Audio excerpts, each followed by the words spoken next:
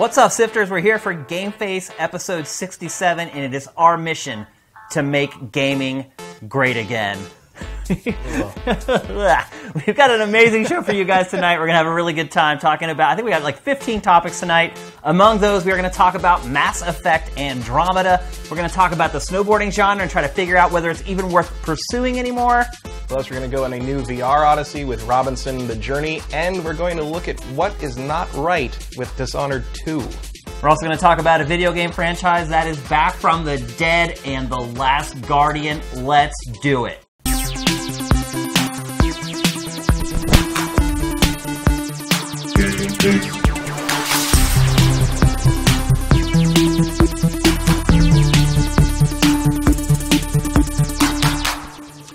So, Matt, I have a confession to make.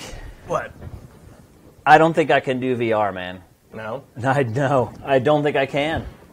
Like physically, you can't do VR? Yeah, I don't think I have the constitution for VR. Like, you know, when I was trying it at conventions and things like that, and just trying it for 5 minutes here, 10 minutes there, I was fine. But now that I've had PlayStation VR for several weeks, and more specifically playing this game, Robinson, the Journey that we're going to talk about, and trying to play it for extended periods of time, I can't do it. There's like a very definitive point, like right around like the 10 to 15 minute mark, where I get so sick. I mean sick. Like, there are some like people Jaws who are, Unleashed sick. I was playing it last night, and again I got to that 15 minute mark, and I had literally thought I was going to barf. I started burping, like I was going to get sick, and I took the helmet off and laid there on the couch for like an hour and never really started feeling any better and just went to bed. Last night was the earliest I've gone to bed in months. Wow. I just couldn't do it, man. I felt like death, and it sucks. Like, I love it up until that point where I get sick, and I just don't know what I can do. It's like I'm not going to take Dramamine to play a video game. Like, I just... Yeah, I don't know. I mean, I don't. You don't have any problems with it at all. No, I mean, not like that. I mean, when I play Robinson, like I set it to smooth controls on Robinson, which is like basically, you know, it's like a first-person shooter. First-person shooter, like you're using both sticks to move. Like you have to use the headset, your actual head, to look up and down. But in terms of, you know, turning and back and forth and side-to-side movement, you're moving like a first-person shooter. The other options are like pie, like you move like you teleport like a pie chart around like I think 8 directions, and then like there's another one that like, you know, it's like an old adventure game. It like quick scrolls you from pie. I had it set up like that, and that I don't think that helps. No, actually. I found that disorienting. Yeah. It didn't make me sick, but I just found it annoying, so I just switched to smooth. What is the thinking behind that? I think this thinking is that if you're not showing your brain as much, the less like movement you're showing your brain that isn't being reflected by the movement of your body, the less likely you'll get sick.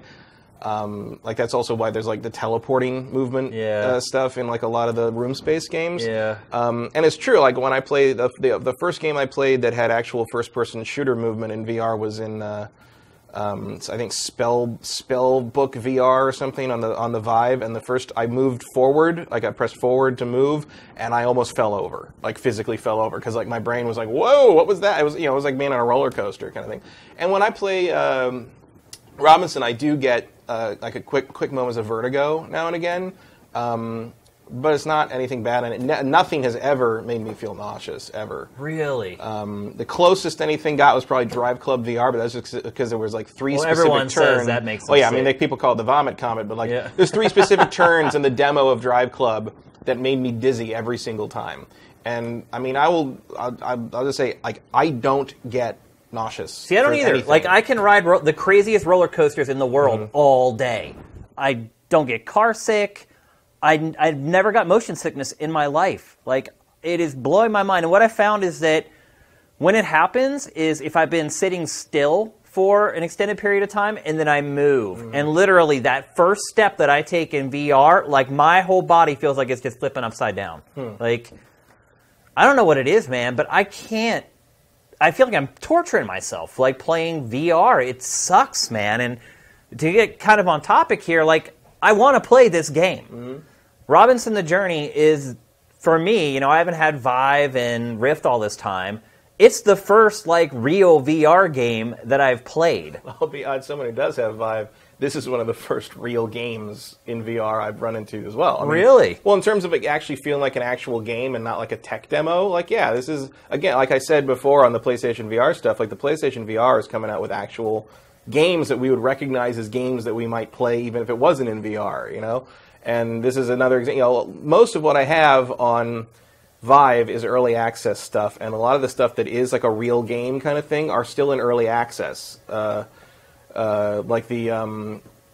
Raw Data. Raw Data will eventually be a great real game. Right now, it's got like 2 levels or something last time I played it. So it's like this being like a finished title that you can actually play from start to finish. Like, I mean, it's rough in places. There's, you know, animals run through walls, and like, you know, it's not perfect, but it looks nice. It's, you know, it's a CryEngine. It's pretty. It's got that promise of like dinosaurs up in your face. But I mean, it's an actual game. Yeah. It's like, and you're constantly scanning stuff for information, which for some reason apparently is the thing I like the most in video games. So, judging by this year, I love scanning beetles. Like, that's all I've been doing in this game. we should probably set up what this game's all about. So basically, you're on this ship that crash lands on this planet.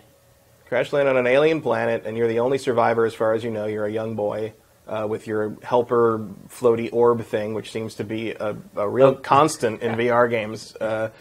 Very, very reminiscent of like a crankier version of Wheatley. From, I mean, this game Portal. is Portal.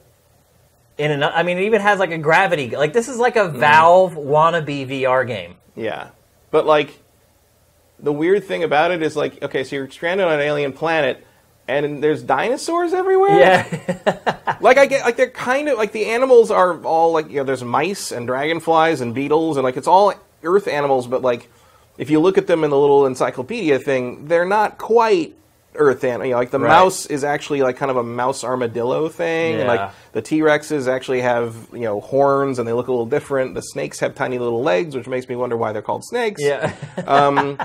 But it seems like basically they're cataloging rough approximations. they're of cataloging most these dinosaurs. alien animals as equivalents of Earth animals. And that's but a it's big pretty part of convenient. this. Yeah, and that's a big part of this game too. Actually, is cataloging and scanning animals. Yeah, tons of scanning, and I like how they do because you know, most of the scanning you run into in games is like point your thing at the thing, press the button or hold the button, and it scans it. Yeah. In this one, like you have to run your view point over little green dots in the animal. Well, here's the other thing we should mention is the cursor is controlled by where you look. Yeah, it's all by viewpoint. That took me a while to get used to. It's a different way to do things compared, especially the way it controls. Because like looking at this footage, you might think that this game uses the motion controller, but it does not. No. At least not yet. It uses no controller. It uses the normal DualShock. Yeah. Which is and super all you're using that for is to push a button. Yeah, pushing buttons and move. You know, you move with the left stick and you turn with the right stick, but you look with the headset. Yeah. And then like,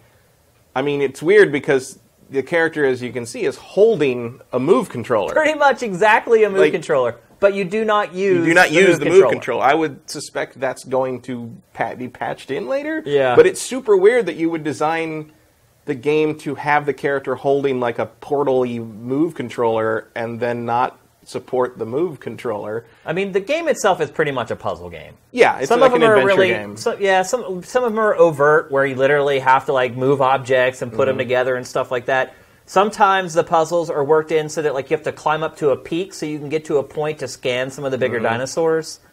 You play as a young boy, and at the beginning you get like this pet dinosaur, basically. You see the little baby dinosaur hatch. Which comes out of nowhere. Yeah. That's from that original demo they showed. Right, where it is, yeah. The T-Rex, baby Except T-Rex the- hatches. except the big T-Rex and then never the big shows T-Rex up. comes. Yeah, and this one you just see it. But like it gives you like this screen. It's like the, you know, tragedy happened with the ship. One boy survived in the landing craft.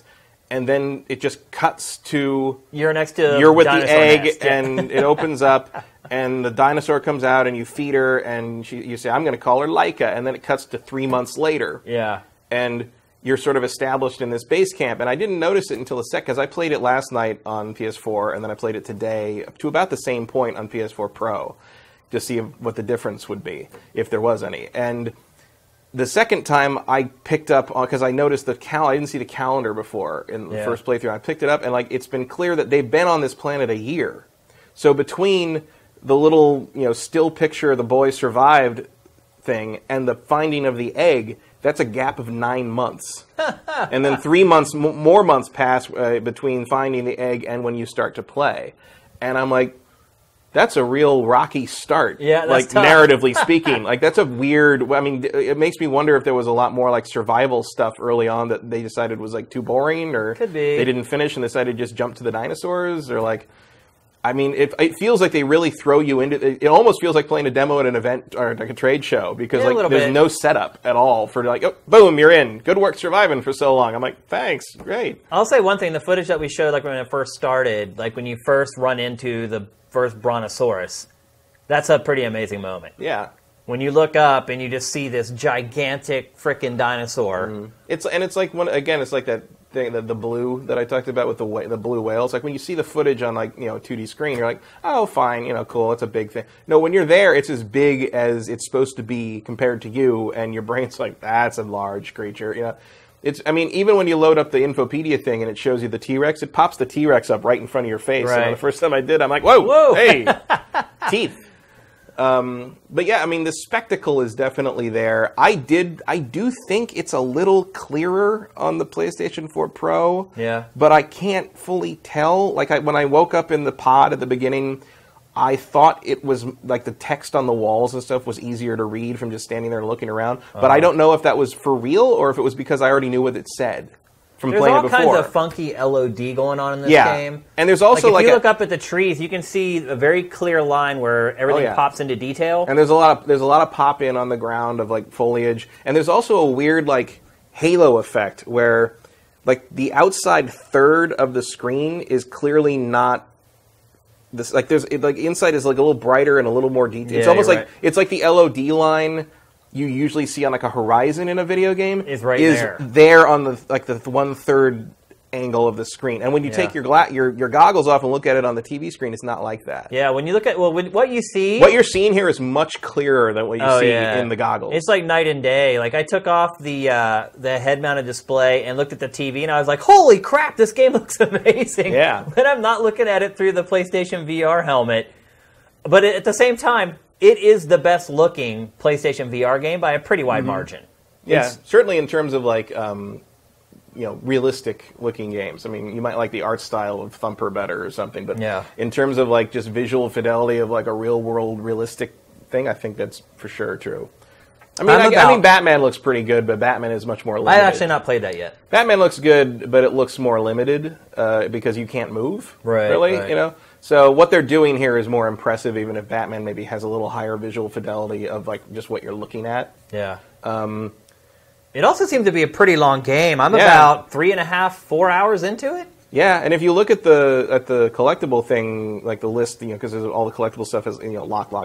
Like there's a lot of them. Like there's the communicator things and the orbs, and there's like 6 orbs and like 12 communicators, and I've only found like 2 of them, and I'm just like, wow, I guess there must be something to this. I don't know if I can finish it, man. Like, I seriously think that the motion sickness I'm getting from it, I don't know if I can do it. Well, that's unfortunate. It sucks. Like, I'm wondering if I need glasses or something. Like, I don't know what's going on. Well, you would need contacts. You don't want to wear glasses in these things. Yeah, I guess not.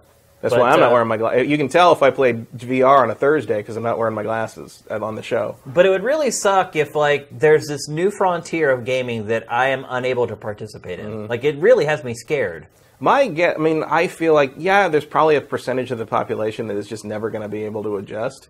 I feel like, you know, maybe you just need to... I don't know. Like, I can't tell... I can't give you, like, solid advice because it doesn't happen to me, but I don't... You know, I've probably thrown up like 5 times in my life. You know, it just doesn't happen. You don't drink enough, then. Oh, those are the only times I've done it. Like I had some bad flus as a kid, and then like I think three times I've thrown up from being too drunk, and that's it. Like that's more of a toxic reaction than anything else. Yeah, I can't remember the last time I got sick from drinking. It's probably like 15 years ago, maybe. Oh, there were a couple G4 parties. Oh, really? You got sick? I think my tolerance is at a place now where I think I just know myself, and I know when I get to that line where I'm like, I shouldn't have. It was usually the thing where I would be drinking, everybody'd say, drink, cool, and then like the party would kind of break up, And then like, you're like, I go oh home, my God. You go home and like you're just like, oh, everything's really moving. Yeah, like, thank God for Uber.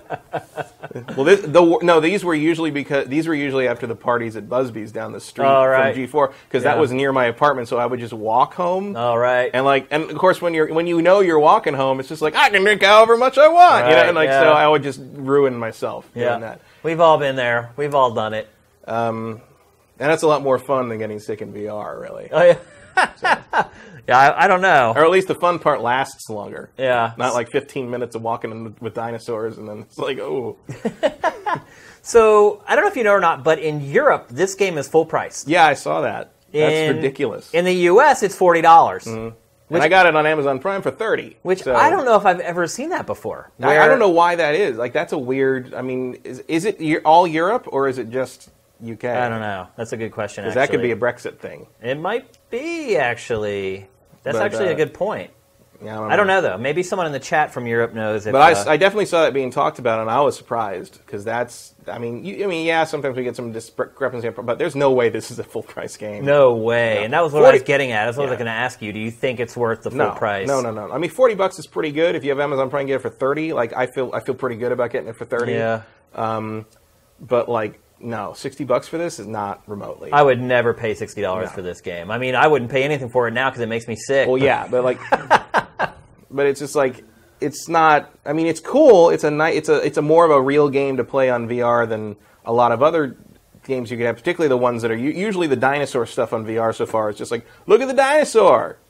That's it. Bye. Like that's it. Like you don't get anything out of it. But like this one has a lot more meat to it in terms of just a world that they put you in that you can watch these things move around. Like I think in some ways like this, the experience of this is more like what people were expecting or hoping for from No Man's Sky. Yeah, for sure. Like a world that feels like it's alive and has a biosphere and.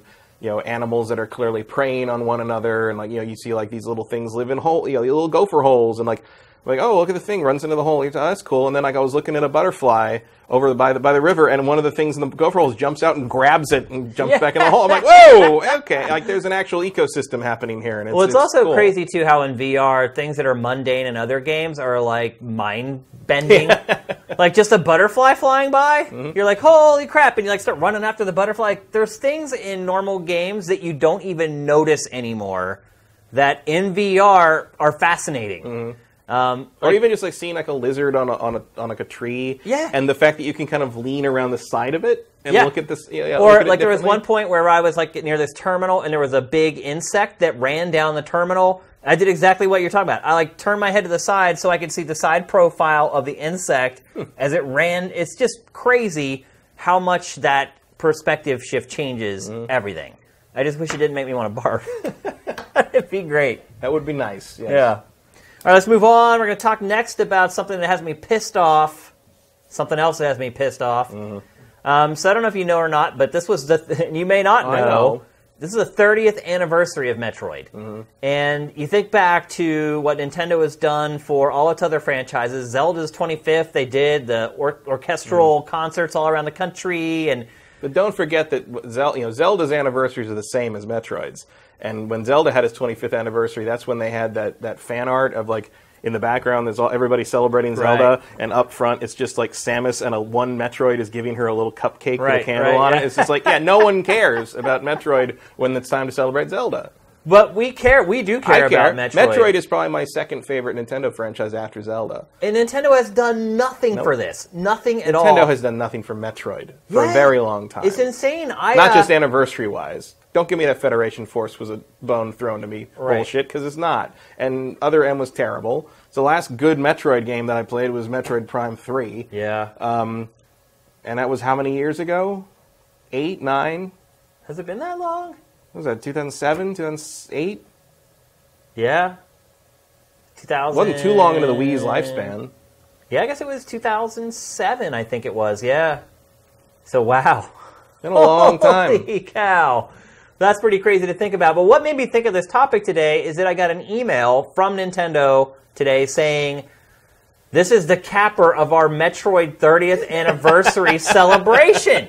And it was like a theme. What is it? It was like a theme for the 3DS. I was like, are you freaking kidding me? This is your big Overture your theme for the. How about a game for the 3DS? But they did nothing for this franchise at all No. for the 30th anniversary. They haven't done anything. I mean, it's not as bad as being an F-Zero fan, which hasn't had a game since the GameCube.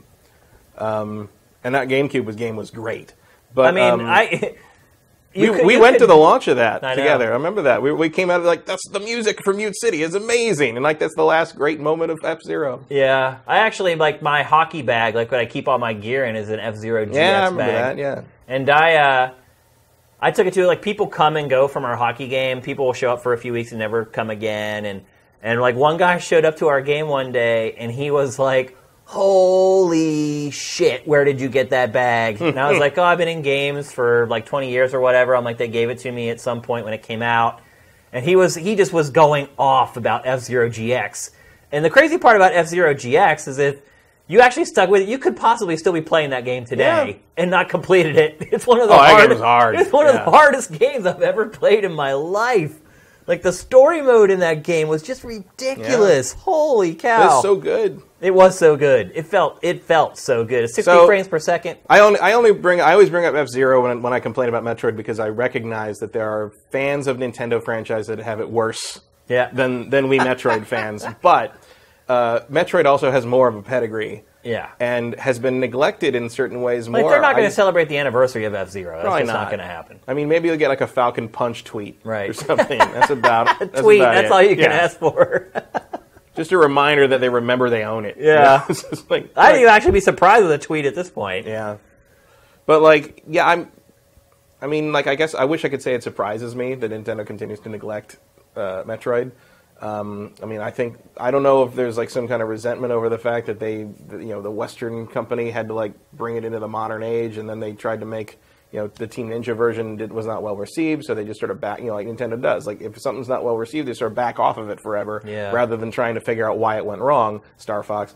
And the whole thing is really, and meanwhile you're like, why, especially when that Metroid 2 fan remake came out earlier this year, which, by the way, is the best celebration of the 30th anniversary You're right. available. That's a good point. That is the best way to celebrate the 30th anniversary, because Nintendo couldn't be bothered. Nintendo's not going to do it. And it's like, it just drives home against, like, why didn't you just, like, send the 3DS off with a great 2D Metroid game? Yeah. And I've actually seen people say, like, 2D Metroid is, like, old hat, and they've done everything they could do. We don't need another 3D Metroid. And I'm like, or another 2D Metroid. And I'm like, there have been 4 2D Metroids in 30 years. Yeah. Five if you count the remake. Saturated, And 3 of those 4 were made before I was out of high school. Yeah. So don't tell me there's nothing else they can do with that form of Metroid. They've got a lot of room to play with. There's indie Metroidvanias coming out every freaking week. Like, you could do a lot with it. I mean, hell, the Metroid 2 remake does a lot with it. It does, yeah. Matt, what is your favorite Metroid of all time? And we're by golly, we're celebrating the 30th anniversary. Let's give a fist bump for Metroid. Big ups to the Samus Massive. I really like Zero Mission and Prime 1, but I gotta go with Super Metroid. Super Metroid just solidified that subgenre in a way that everything that came after it still draws It's still being imitated. Yeah. It's tough for me, because I think at one point in my life, I think I called Super Metroid my favorite game of all time. I think Super Metroid would probably make my top 10 of all time. That was a long time ago. And then I played Metroid Prime. Metroid Prime is amazing. I don't know. It's a tough call. Well, to me, it's like choosing between A Link to the Past and Zelda Ocarina of Time. Yeah. It's like I love both of them. Maybe I like Ocarina better, but I think maybe I just like Ocarina better because it realized what Link to the Past did, but in 3D. But like Link to the Past with the original, so like it's like you can't. Like it's they give you the same thing, but in such a different way. It's hard to say you would want one over the other. But I just come down on the Super Metroid side because like I was like 16 and it was like it just blew my mind. Honestly, I think it's Metroid Prime for me because. Look, there are tons of side-scrolling games when Metroid came out. In fact, every game was pretty much a side-scrolling game when Super Metroid came out. But Metroid Prime, when it came out, there had been tons of shooters and tons of 3D games at that point. But no game had ever played the way that game played. And it was like so much I mean, I think we all had so much skepticism about it. Oh, We're yeah. like, you're doing what with Metroid? You're going to make it like a first-person... You're going to make it Halo? Like everyone, Oh, yeah. It was and then scandalous. you got your Retro hands on Studios it. was in like Oh, a yeah. scandal over it. Oh, yeah. But then you got your hands on it, you're like, oh, somehow they translated it properly. I mean, look, there's all these franchises from the 2D days that get brought over into 3D, and almost all of them suck.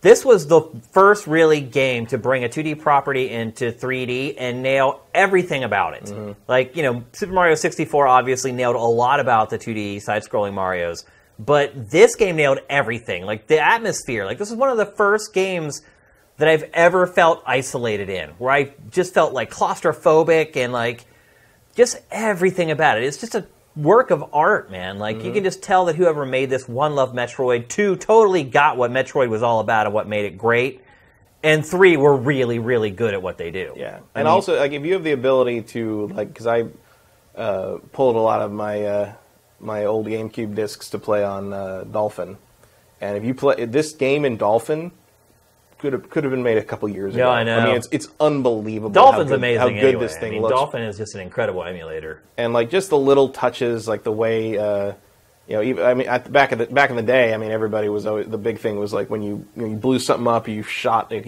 your big blast, you could see the reflection of Samus's face in the visor. All those little like, touches, man. The condensation that builds up, and like, just great work. And and again, one of those games that has like kind of the backstory of Miyamoto would come over and say everything was wrong and they had to start over like twice, and it's like it was that Nintendo commitment to like until it's good that I don't know where that went, but like or at least like I don't know where that went for the stuff that like Wii Music I feel did not go through that process.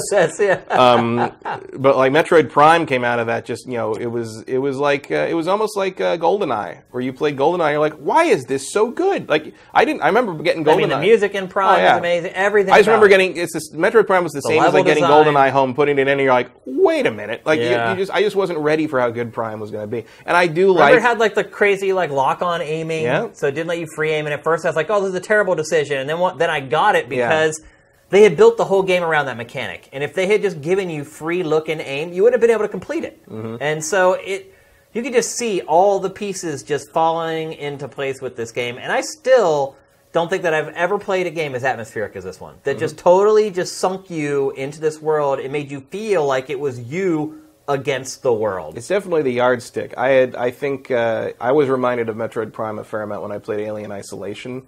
I don't think Alien Isolation is as good as Metroid Prime, but like I feel Metroid took a lot of inspiration from the Alien franchise to begin with, and I think Alien Isolation sort of returned that favor. And Alien Isolation is at its best when it's doing a competent Metroid impression. Yeah. Although there's less shooting, but like. I mean, and that's the other thing about Metroid Prime is like there's really not a lot like it. Like if you're a fan of that series, there's not really something to replace it with. Well, the crazy thing was when Metroid Prime came out, I was working at GameSpot, and just to be completely candid, when I worked at GameSpot, like pretty much the whole staff didn't like Nintendo. Like it had just come off like the N64. I got there just as the N64 was kind of ending. I think one of the first games I reviewed for GameSpot was Banjo-Tooie, and that came like right at the end of its life cycle. And then we transitioned into the GameCube era, and I think just a lot of the editors there had been burned by the N64, and just really, like, most of the people there did not like Nintendo. And I was coming from the site that I was running through college, which was an N64 and Dreamcast site, because I wanted to be like the future of games and focus on the platforms. You ended up as the underdog of games. I did, and I wanted to focus on like what I thought was like the most technologically advanced platforms. And the other problem too is that there was just so much stuff coming out for the PlayStation that I didn't have the time or the resources to do it. So it was perfect. Like the N64 put out a game like a month. Dreamcast, like the launch obviously was pretty good, but it kind of fell into that same pattern, so I was able to keep up with it. So I go to GameSpot, and they've all been playing PlayStation 1. Like, they were just huge PlayStation 1 fans. And I remember I went in there, and I was like, man, everybody here hates Nintendo. I'm like, this is really weird. And then I remember Greg Kasavin came in from his first night of playing Metroid Prime, and he was just freaking out. And I was like, dude, that game must be really freaking good, because like, they slagged everything. Like, even really good games from Nintendo, like, they'd be like, I don't even care. And they just throw it at me. They're like, here you go, you can play it. I don't even want to play it. And I would be like, what? You don't want to play Eternal Darkness? Like, are you crazy? Eternal Darkness is great. But I remember when he came back, and he came into, like, the bullpen where all the editors were, and he just started going off about the game. And I was like, man, because he was a big PC gamer, too. Like, Greg had come kind of from the PC space and didn't play a lot of console stuff. And as soon as I heard Greg Kasavin going off about it, I was like, "Oh my god, this game must be just mind blowing," and it was. I think he gave it a perfect score. I think that was. It might have been. I think it was like at the time maybe GameSpot's second ever perfect score. I think even now they only have like 10 or something like that. Like they don't hand out the 10. They hand them out a lot more now than they used to. But. Yeah, I mean there have been a couple questionable ones as I recall, but back then it was a rarity. Yeah. Well, I remember Jeff gave Tony Hawk's Pro Skater 3 a perfect 10, which I actually can kind of understand. I like 1 and 2 better than 3. I remember, and funny because I associate 3 with the GameCube because I got it at launch with the GameCube, midnight launch with the GameCube, and I got it home like, Well, I went back to Rogue Leader very quickly. Yeah, see, 3, was the first one that kind of really. It created the trick system that was going to be used forever because it allowed you to link tricks in between objects by using reverse and manuals. Right. And so it completely changed how you play the game.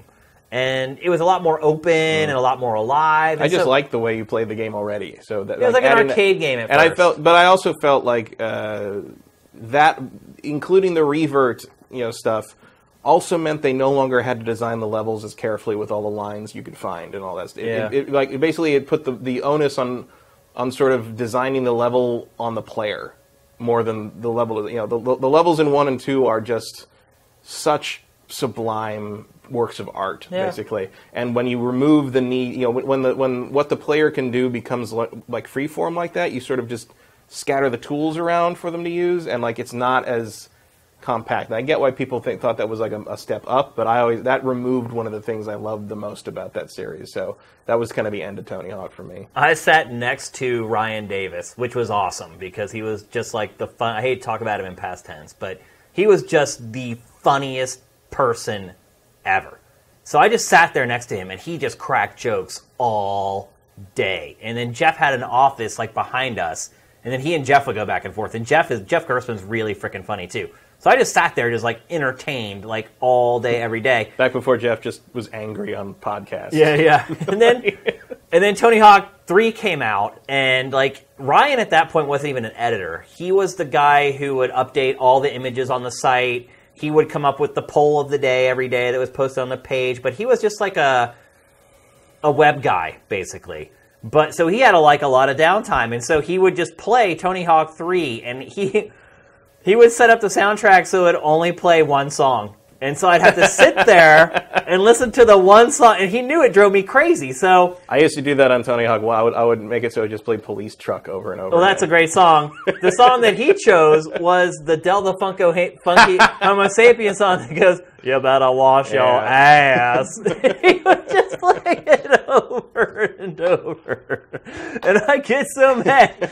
And it would get to the point where it'd like be all quiet, and that song would kick in, and I'd be like, "Ryan!" And he would just roll laughing, dude. Like, good times, man. It was really good times. But back on topic anyway. It's a shame what Nintendo's done with Metroid here. It definitely deserved better.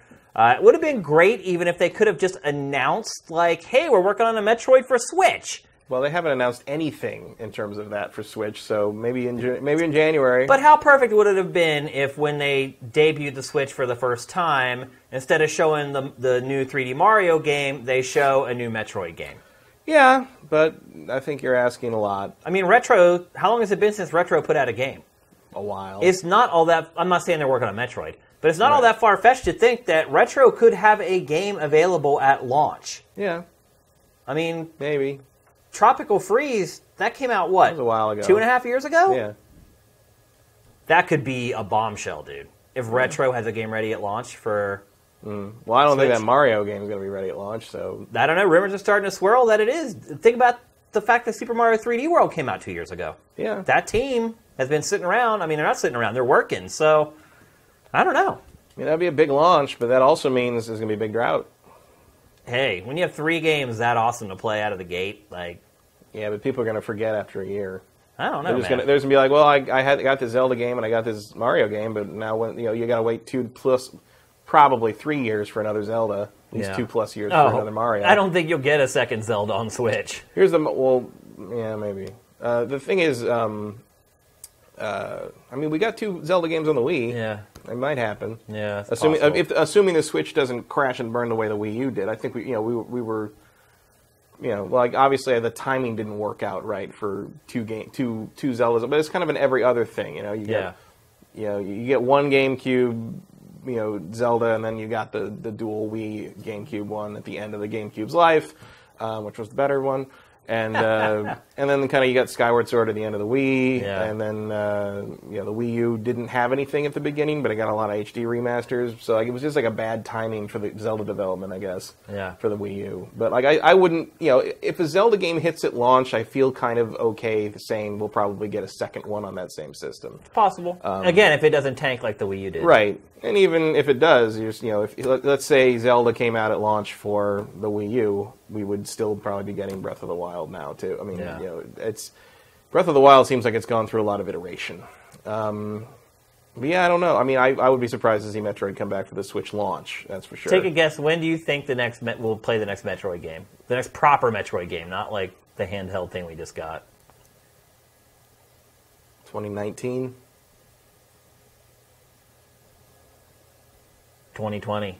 Maybe. I don't think Retro is going to make. I don't think that's what they're making now. Yeah. And so if you have to find some other studio to make a Metroid, and what do you even make? Look, I would want it to be like the most gorgeous 2D game ever made. Frankly, or even if you just make it like make it Owlboy style, and I will play the shit out of that. Imagine a really gorgeous side-scrolling Metroid game for Switch. Yeah. Yeah. Give me like a side-scrolling Metroid game that looks good as like Pikmin. And that would be amazing. Done. Like, whatever you want. I'll buy the system for that. If I wasn't already probably going to buy the system for Zelda. Yeah. Well, look, Nintendo wouldn't celebrate it, but we did. So, happy anniversary, Metroid and Samus. I will gladly go back and play the old 2Ds again before the year is out. All right, so let's move on. So, poking around, looking at sales figures, and found an article that updated the hardware sales chart for the Xbox One in Japan. You already looked at the sheet. I was going to ask you to guess how many you thought. You sent me the rundown. I know. That's right. I forgot I put the figure in the rundown. My apologies. 70,000 Xbox Ones have been sold in Japan. Not tops. Total. Not in the last year. Since the thing launched in Japan, 70,000. Matt, why are they still in that territory?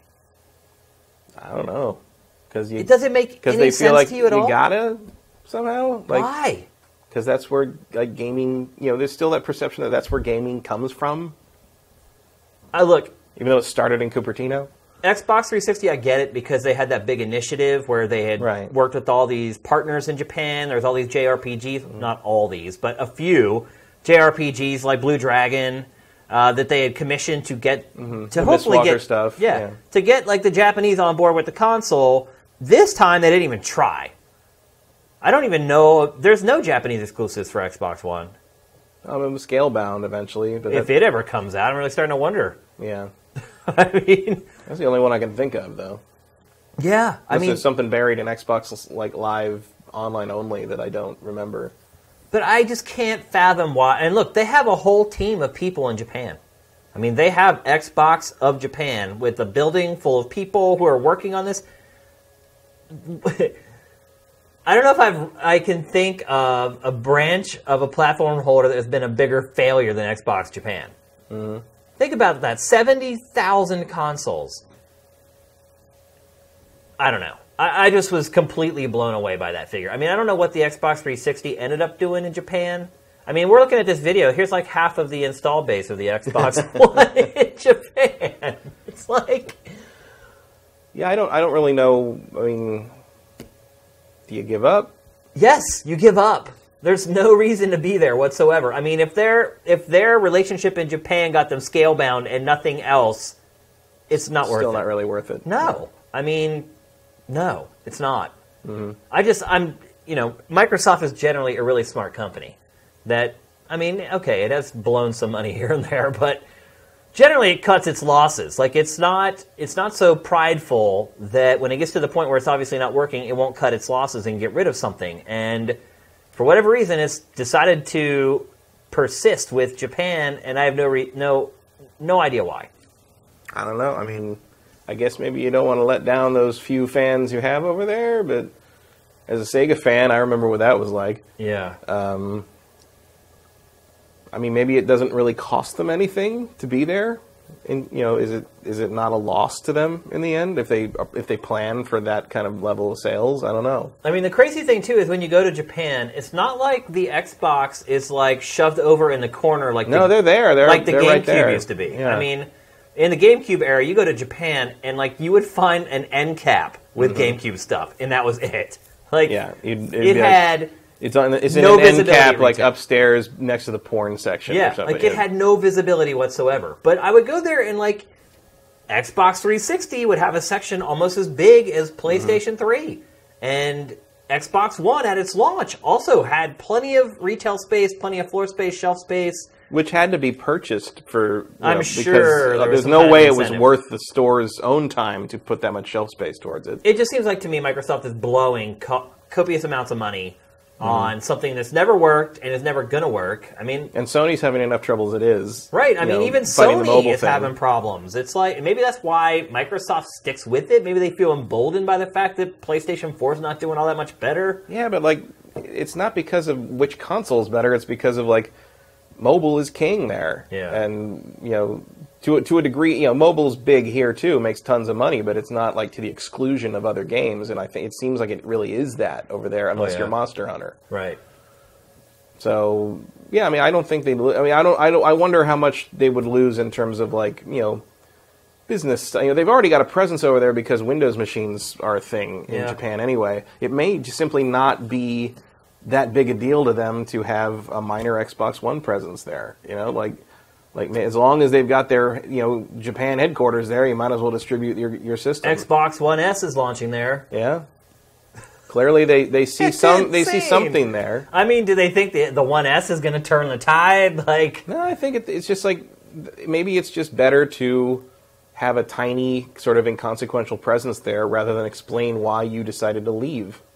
I don't think they'd have to explain why they left. I don't think anybody would be like, why did they do that? I think it's probably for some kind of business relationship thing.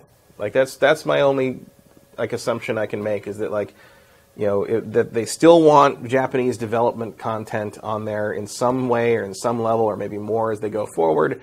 And it's harder to get, Japanese developers to make something for a system that isn't in their country. So maybe that's the plan, is like, not, obviously they're not going to completely refocus on having Japanese content on their system, but, they don't want to lose it completely, and they might lose it completely if, Japanese developers can't see their own games on the shelves in the store next to their house.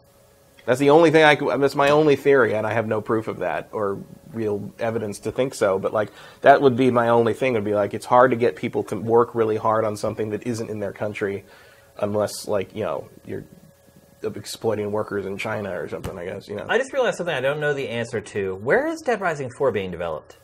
Is that Japan or the U.S.? I don't know. I would guess Japan. That's Capcom. So I think it's one of their Japanese studios. I mean, Capcom has commissioned Western development Yeah, but studios. I haven't heard anything about a Western studio doing Dead Rising 4, and I feel like Dead Rising is traditionally a Japanese development, because a lot of There's some caricatures in that series that probably wouldn't have made it in a Western developed game. So I mean, look, that is an exclusive that Microsoft has. Yeah. I don't know if that's probably not the result of being but, in Japan. I mean, they have a long relationship with that series. Dead Rising 3 was a launch title. Yeah. Not one I particularly liked very Me much. either. But like, it was. I mean, it was still an exclusive for a while until it went to PC, and clearly Microsoft didn't care if something goes to PC. Maybe that like tiny little effort of keeping the Xbox existent in Japan is worth it to maintain the relationships with those developers. That's the only thing I could think. Because clearly, I can't imagine even the most optimistic Microsoft executive thinks is like, it's going to be this month, that we break through the elusive 100,000 barrier. I wonder if they'll throw a party when they crack 100K. I just picture some lone Xbox exec seeing the 100K thing come through in the email and just pulling out one of those little horn things, throwing it in the garbage. I don't know. I guess it'll just have to remain a mystery. I'm looking in chat here. I don't see anybody coming up with any ideas either. So, they're saying Capcom Vancouver is doing. So it is done in the West End. I actually kind of thought. I think that's why I had that question in my mind. So, yeah, I don't know. All right, let's move on. So, more discouraging news that I got today. Not that I was all bent out of shape over the Xbox One only selling 70,000 units in Japan, but I was discouraged by this wholeheartedly. GameSpot got a chance to go check out The Last Guardian again. And when they sat down for the demo, they were told by Sony that this is pretty far into the game. And, be patient, because we know you've played this before at E3, but there may be some stuff in here you're not clear on. Just ask us and we'll help you and get you through it. Basically saying don't get discouraged and go say this game sucks. You know how to read between the lines when you work in the press long enough. And we're about to throw you into a section of the game where if you normally played it, you would have been taught how to do a bunch of shit, right? And you have not been taught, so the game's gonna expect you to know some things you don't know. That's the exact spiel that they gave GameSpot. So they go into play and they're like, oh my gosh, this is gonna be mind blowing. We're gonna see all this stuff we've never seen before. And it was no different than the beginning of the game that everyone played at E3. It's just the eco-style puzzles with the cat bird. No new mechanics. They said they had no problem playing it. That they just jumped right in and went after it. And so there's two things here. One, there's two options, basically. One, the game never changes. And you just are doing the same thing throughout. Just like war. Yeah. Or two, the game is really freaking short. Which do you think is more likely? I think it's both. Really? Yes. I think this thing's 4 hours long, and we've seen everything it has to show us. 4 hours, you think?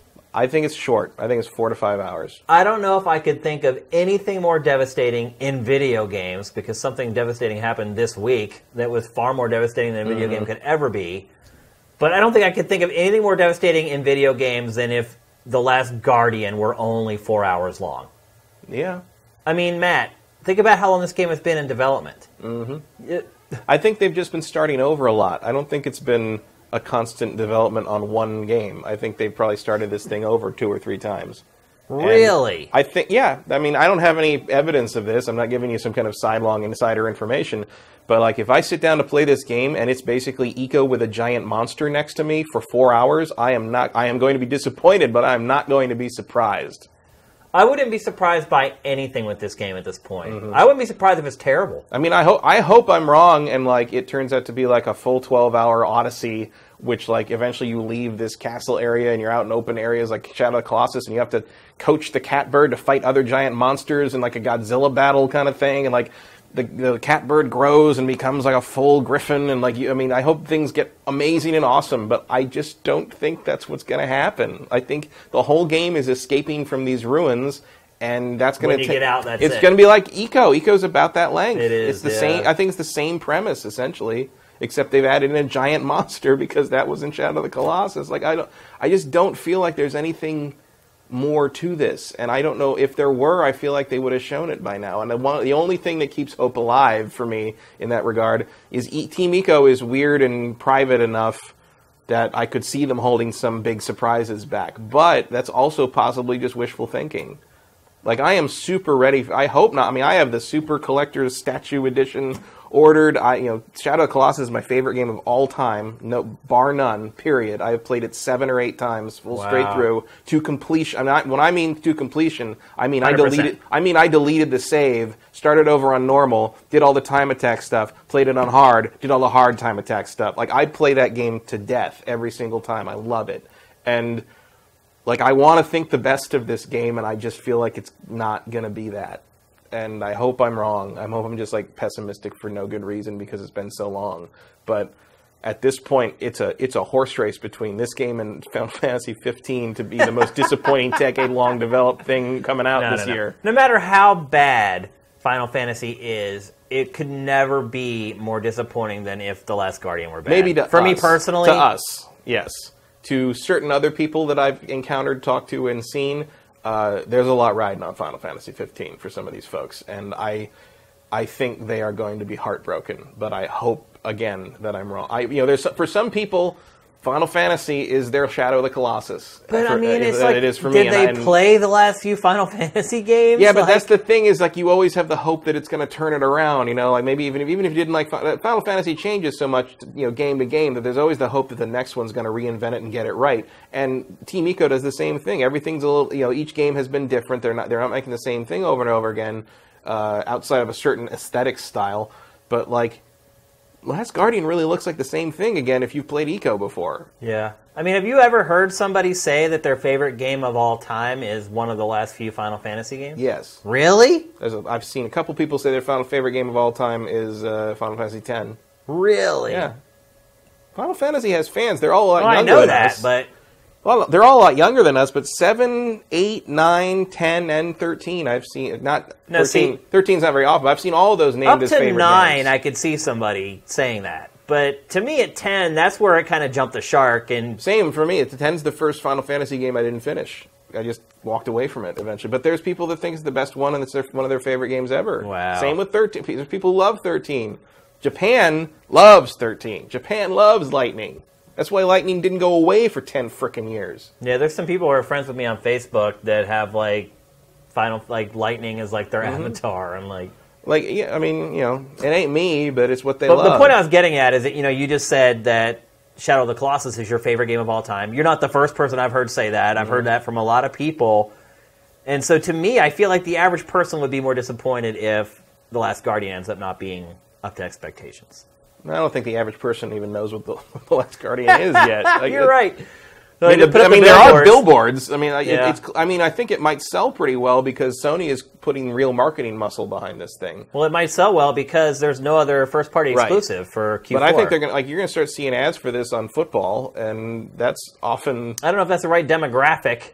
Oh, I don't know. Like it looks cool enough, and like you think, and one of the brilliant things about it is I think. I don't know for sure, but I'm 98% sure that the animal that the creature is based on is a cat.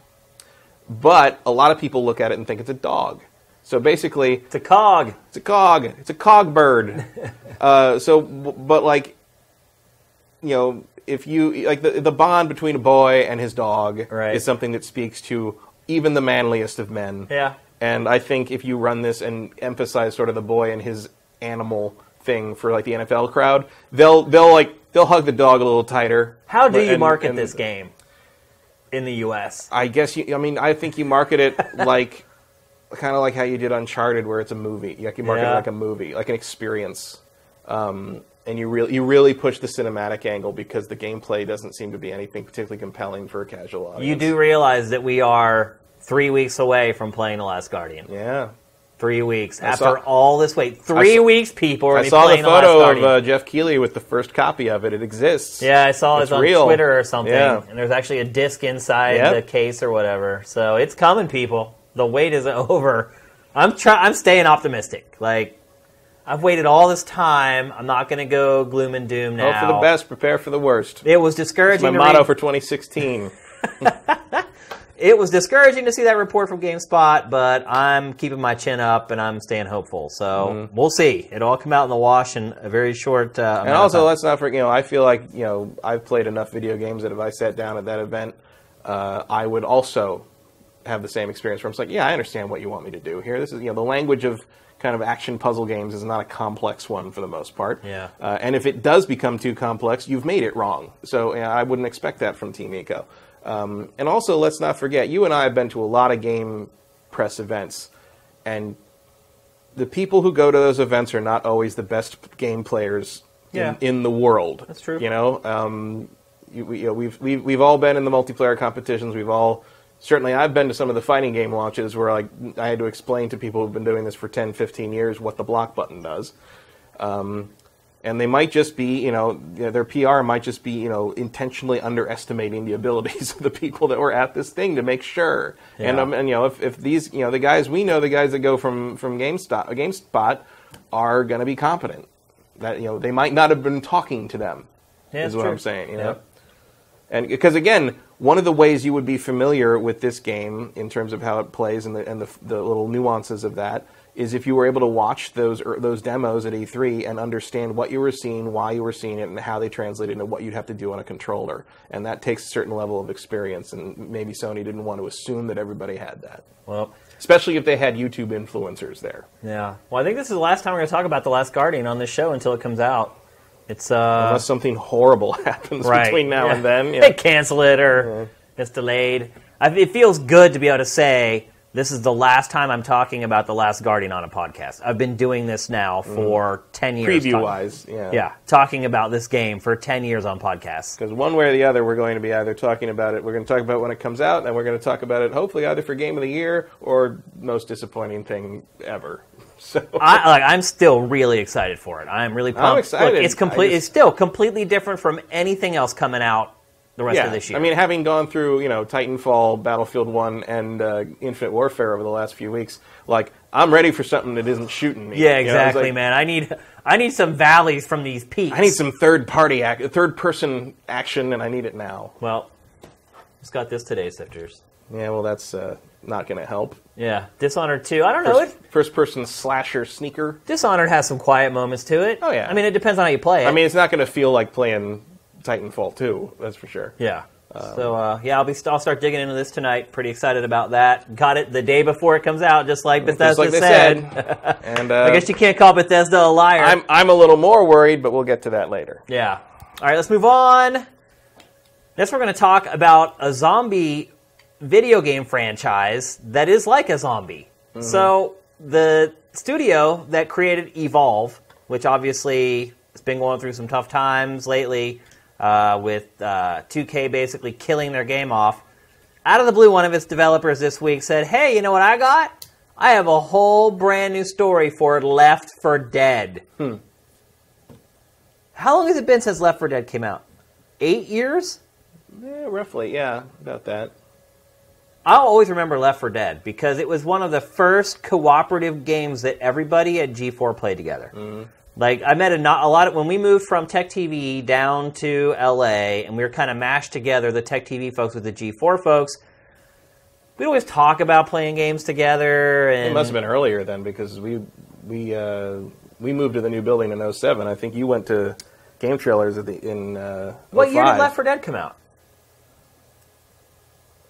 Was it 2005-ish? I think it was. No, that was when 360 came out. It might have been 2006. 6. Yeah, and I guess I did leave in early 2006. Maybe I was playing it with you guys once I had gone to GT. Might have been. You know what? Maybe what it was that was the game that I played with you guys after I left, and I really loved it because it was a way for me to stay in contact with you guys after I had left and gone to work somewhere else. That sounds right. Yeah. That was hard for me leaving G4 to go. I played this game with a lot of people. This was a phenomenon at the time. I remember Abby was really good at this game. Yep.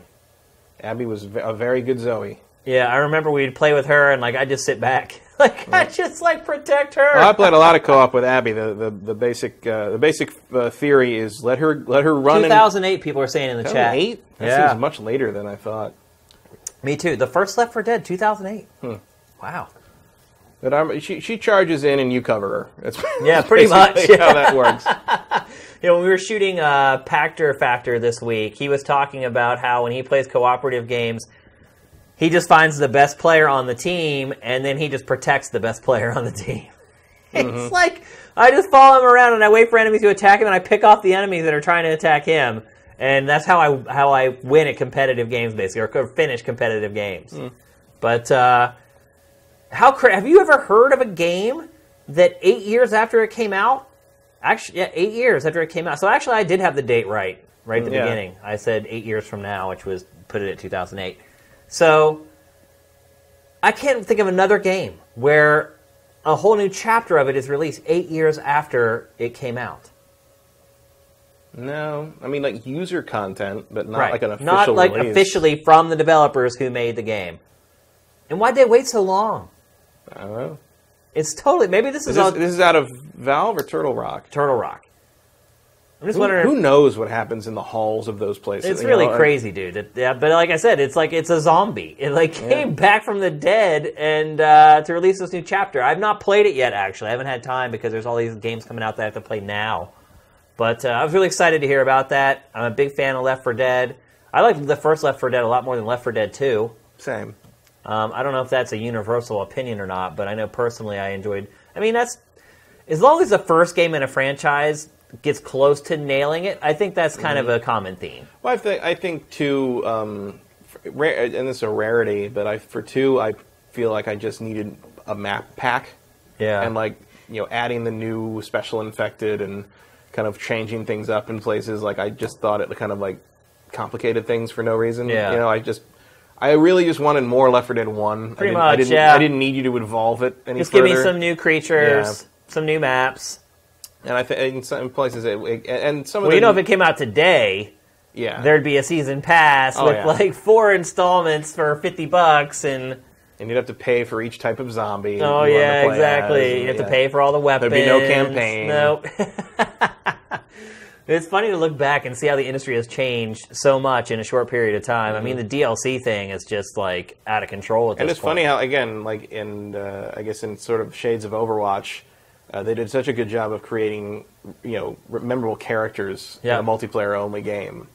But like the one-off dialogue exchanges and reaction. I mean, I did like the dumb hick guy in 2. Yeah. I mean, he was really. I don't remember what his name was. I'm surprised there haven't been more clones of this game. I think it's really hard to make that game. Really? I think, make it well. Yeah, I think that's one of the. I mean, there's been sort of similar things I've noticed, like on in the early access stuff on Steam and stuff. But I don't think anybody trusts anyone but these guys to make this game. Because it kind of cheats a little bit, because you have like the safe houses that you go into, and then it can load everything up, and it's not like this big open world game that you have to manage all this data and all this stuff that's going on everywhere. It's like, but the way the director works in that, like the way it really like manages the game experience, like that can't be easy. Like that's kind of the heart of Left 4 Dead in terms of the gameplay. And you can, early on I was skeptical about it. I'm like, okay, the director, it's the emotion engine part 2 kind of thing. But like, eventually, like when we'd play those maps over and over and over, and like we started, my little group, we would start experimenting. What happens if we do this? And like we realized that like if we did too well up to this, because we were trying to do like the achievements where like some of the stuff where it's like no one goes down through the whole thing on hard, like all through all 4 maps, and we would learn that like, if you do too well, they start sending worse and worse stuff against you, and like whereas so you're like fighting against the algorithm in some ways. Like by the and we're like I don't remember which map it was, but it was one like near like kind of the 2/3 or 3/4 of the way through the game, and we kept getting ruined on it because we would do really well through the first part, but because we did so well, the game would send like an extra tank after us. Oh, interesting. And like it would be like, oh, you're doing so good. Here's some more shit to kill you, and like it became. I mean, I've been through a lot of achievement farming with that group for, we played together for 15 years almost.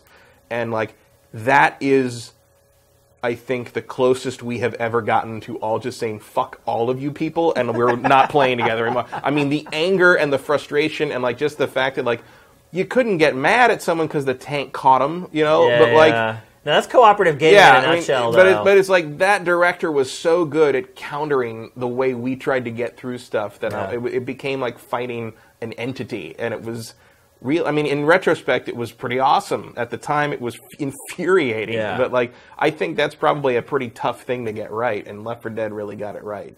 Yeah, I'm a big fan. So I'll go back. I mean, the thing about the new episode is like I don't have anyone from the old days to really play with. I don't even know if I still have it. Like, it may have gotten stolen out of here. I have it on PC. I would have to dig out my old 360 copy, I guess, to play it again that way. But I think that actually was one of the games that was stacked up I remember back here. seeing it on the stack. So yeah, I think I got that's robbed gone. and I took it. So, bastards. It's free on Steam, or what I think, or was. Yeah. You should be able to get it on PC pretty easy. Yeah, it may get a little revival here. Yeah. Like, now that there's new content to play through, and I think what will happen is people will go back to play that new content, and they'll get sucked into playing the whole game again. because it's that good and it's that much fun. And still to this day, it's unique. And that is one thing I guess you got to hand to Turtle Rock. Like, say what you want about Evolve, but it's unique and it's different. Left 4 Dead, still at this point, no one's really replicated it or managed to do it better for sure. So I'm worried about that studio, though. Yeah, I mean, we'll see. They haven't announced anything else that they're working on. They've got a lot of good ideas, though, and I could see them kind of going back to Valve, and maybe Valve could give them something to do. Hopefully 2K subsidized. I would love to see them go back to that old idea they had for it was a canceled game, but it was called The Crossing. And it was a shooter. I remember it, yeah. And all the enemies were played by players. Yep. Like, it was like you were playing the campaign, but other players would join your game and be the enemies. So you were never fighting against a computer-controlled AI. It was always, and they had like almost no health. It had to be so brutal, though. But they had almost no health or whatever. You know, it was very easy to kill the NPC enemies, basically. Right. But they were PC enemies. But what a cool idea. It is a cool idea, you know? I mean, Evolve was a cool idea. In practice, it just wasn't as fun as everyone thought it was going to be. Right. When I first heard the idea of Evolve, I was like, holy crap. But The Crossing I thought was interesting because it's like, you're really riding that ragged line between like competitive play and trolling. You know, like, it's just like griefing as part of the game almost. Yeah. But wouldn't that be real? That would be really interesting. Just to, you know, I don't know. Maybe I wouldn't like it, but I would be definitely interested to try it. Yep. So maybe they could go back to that concept and give it another shot. We'll see. Let's move on. Let's talk about more sales. Except this time it's for a franchise that usually has no problem with selling copies. Call of Duty Infinite Warfare, its first week in the UK, sold half of what Black Ops 3 did its first week in the UK.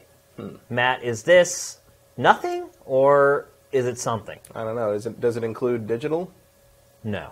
But it didn't include digital back then either. Well, I think there's a big shift to digital. It's the same metric. Right. It's from the same source, and it's measuring the same thing. So it's a legitimate 50% less in the first week. I just think, we need to know digital until we know what that means. Do I think 50% of the people that were buying physical copies have suddenly switched over to digital? Probably not. Yeah. But I think a chunk of that is that. And then I would say a max of 10%. I think it's more than that. Really? Yeah. I think you're underestimating the digital sales at this point. Same Really? with your worry over the GameStop stuff. I think that just means people aren't going to GameStop anymore. They're going. You can go anywhere to get stuff now. You can go to you can get stuff digitally online, or if a game comes out that I want a physical copy of, I get it through Amazon because I get 20% off from Amazon Prime. And if I really want something that's on a shelf just because I didn't pre-order or whatever, I'm just going to go to Best Buy or Target. Like, I'm not going to go to GameStop. Like I think people, they're struggling in part because there's no reason to go there anymore unless you're trading something in. When I got to my PlayStation VR, it was the first time I had been there since I pre-ordered PlayStation VR, and before that, I hadn't been there in like 5 years. GameStop, I think the first time I will set foot in one for a long time is going to be for Last Guardian because I pre-ordered the collector's edition of that there because Amazon sold out like in a split second. Yeah. So they're useful for that, but that's about all. That's half of their business now is selling just tchotchkes and like video game swag and clothes. The one in West Hollywood has been fascinating to watch. This, they had a little shelf of like DC figures and stuff, and that's grown to become almost a third of the store now. Yeah, that's where their money is. But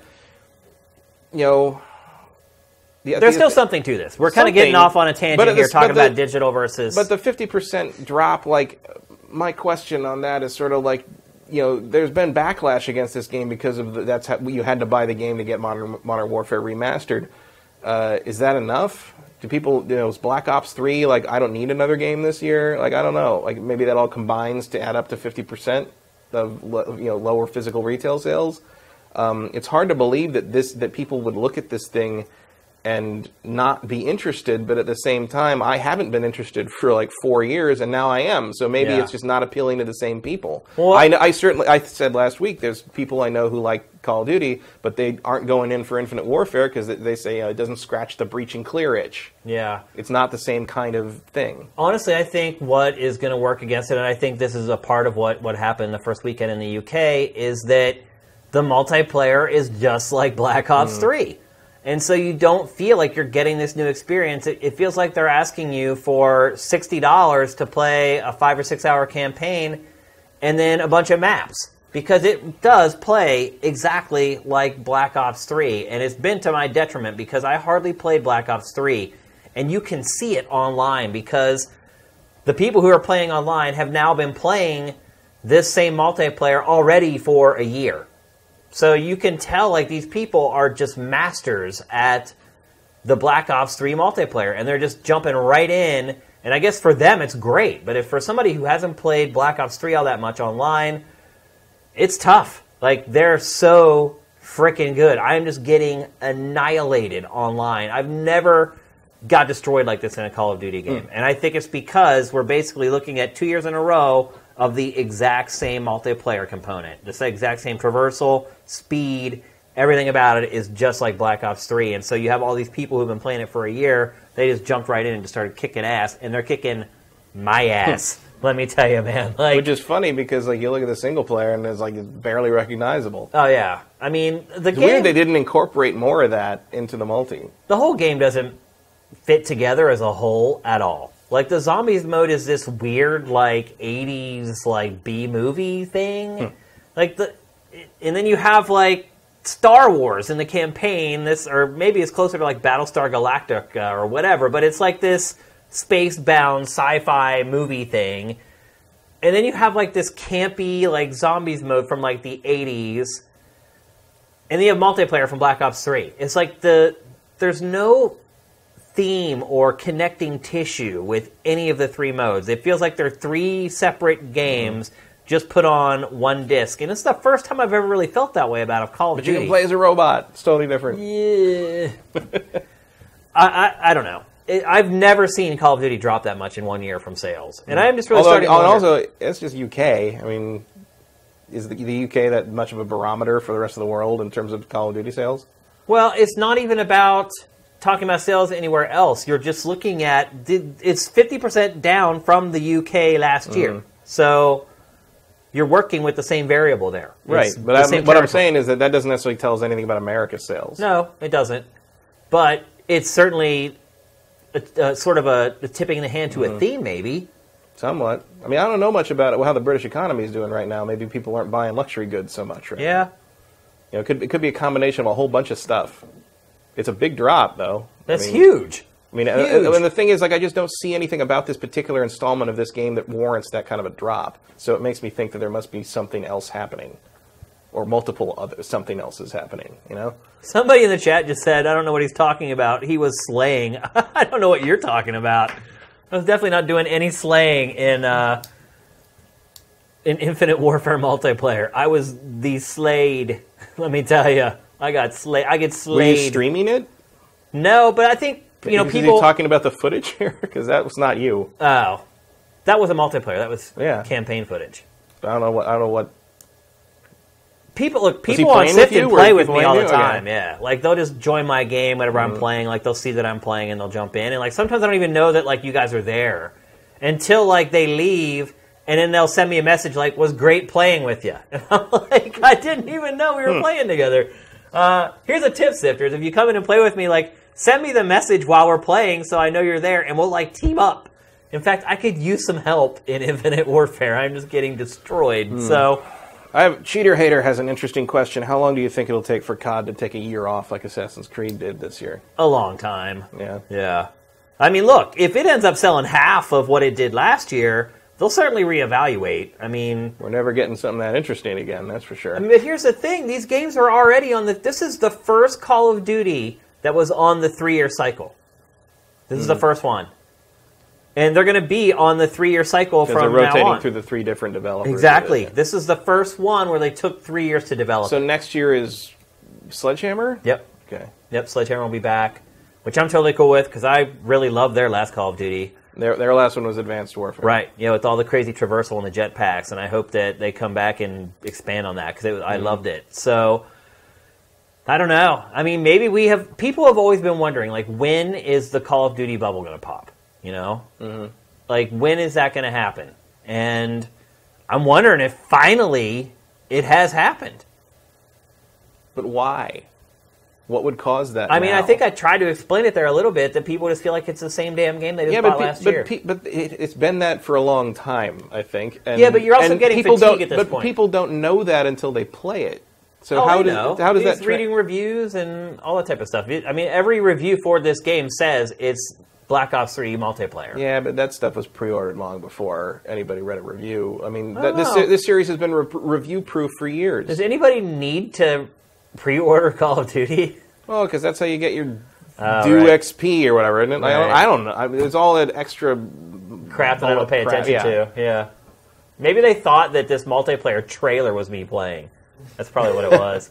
This is a pre-cut trailer from Activision, folks. This is not me playing. So, I don't know. I thought it pretty curious that it would drop that much. I can't remember a Call of Duty. It is curious, but I just that. I don't have a real solid theory why it would drop that far, unless you're really talking about a whole bunch of different factors adding up to 50%, basically. Because I can't think that it dropped 50% just because everybody looked at this and said, "Screw this game, I don't want to play it."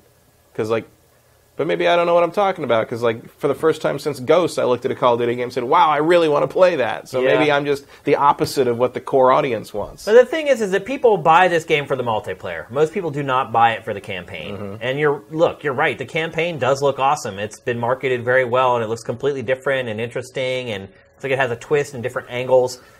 But ultimately, when you pay that $60, you're counting on playing that multiplayer for the next 3 months or a year in a lot of cases for people that buy this game. And if you're looking at it like, hey, it's $60 and I'm getting 10 new maps, but the gameplay is basically the same, and someone who's been playing this game already for how many years? I mean, you can look at the election. For the human condition, there's a breaking point where people get tired of the same old thing, and eventually, people revolt. And I'm wondering if this is sort of that revolt, or at least the first signs of the revolt.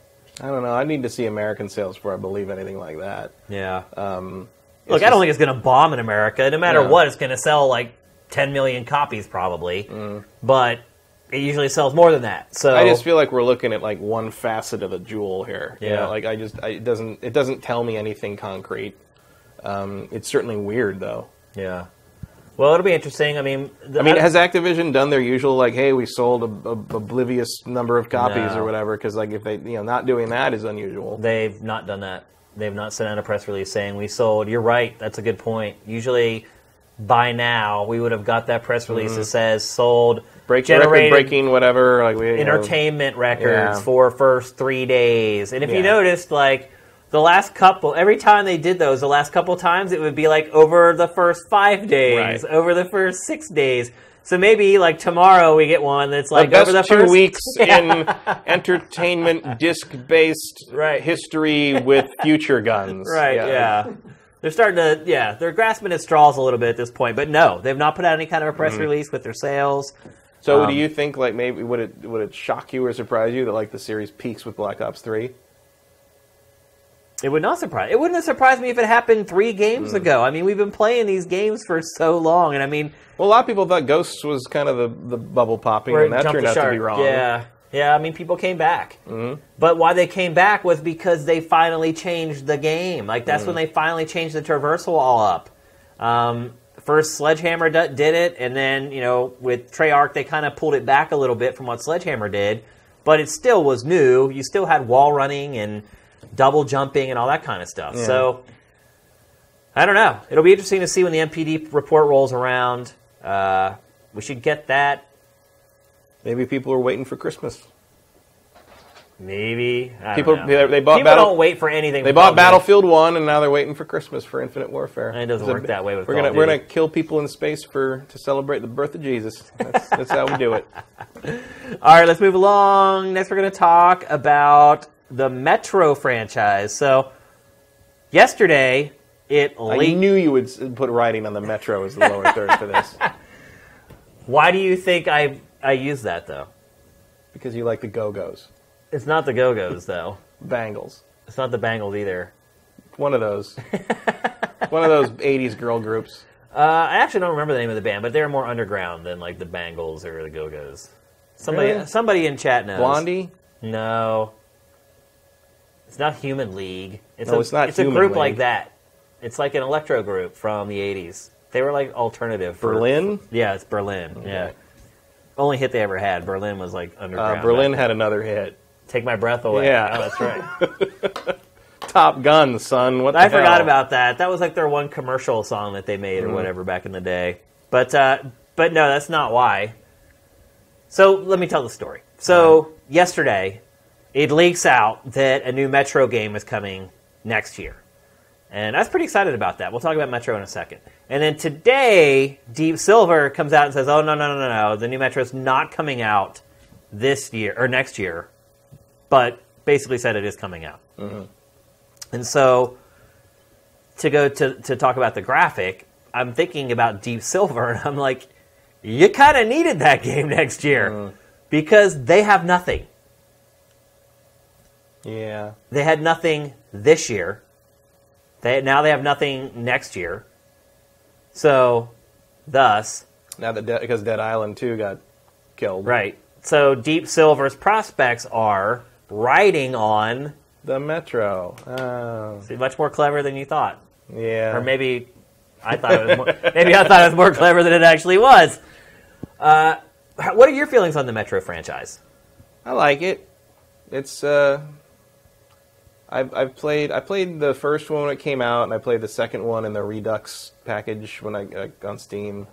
They're good. They're kind of like an actiony version of Stalker in some ways. I love the. Are they good though? Yeah, they're not great, but they're pretty good in terms of what they're doing. And the first one was a broken piece of crap. It worked okay, I thought. Really? Yeah, I didn't hate it. Oh man, I saw crazy stuff in that game. I didn't like hate the it. AI that would just go dead. Like, oh yeah, the AI wasn't great, but like it wasn't great. But I like it didn't exist. But I like it wasn't that bad. It was bad. Mine. Maybe you played it post patch or something. When it came out, and we were reviewing it. I played it when it first came out, like for like a little while, and I think I went back to it like at the end of the year. So maybe it was fixed a little bit. Oh man, we had a field day doing the review for that at Game Trailers, man. I just liked how Russian it was. Like it was just like I know it's based on I think a book series or something. It's but like I love the whole like the world is ending, like monsters are everywhere, and then like you're with this like group of Russians who live underground and go out periodically to kill these things, even though they know humanity is doomed because that's just what Russians do. Yeah. Like it's just like we're still alive, so we're just gonna fight until we can't fight anymore. I was like, I just loved like the utter bleakness of the world and of the attitude of the characters in it, where it's just like, well, we're just gonna keep doing this because what else we got, you know? But that's why I'm not a fan of this franchise, and also why I'm not a fan of Stalker. And I get that some people really like them, and I get that they're atmospheric, but they're just so drab and dreary. Oh, they're relentless in terms of how it's like, yeah, you're not going to come away from this game feeling good. Like it's a Serbian movie of shooters. You're right. By the way, do not go and watch that movie. Don't just like pop that in for a Thanksgiving treat just because I mentioned it. Don't do that to yourself.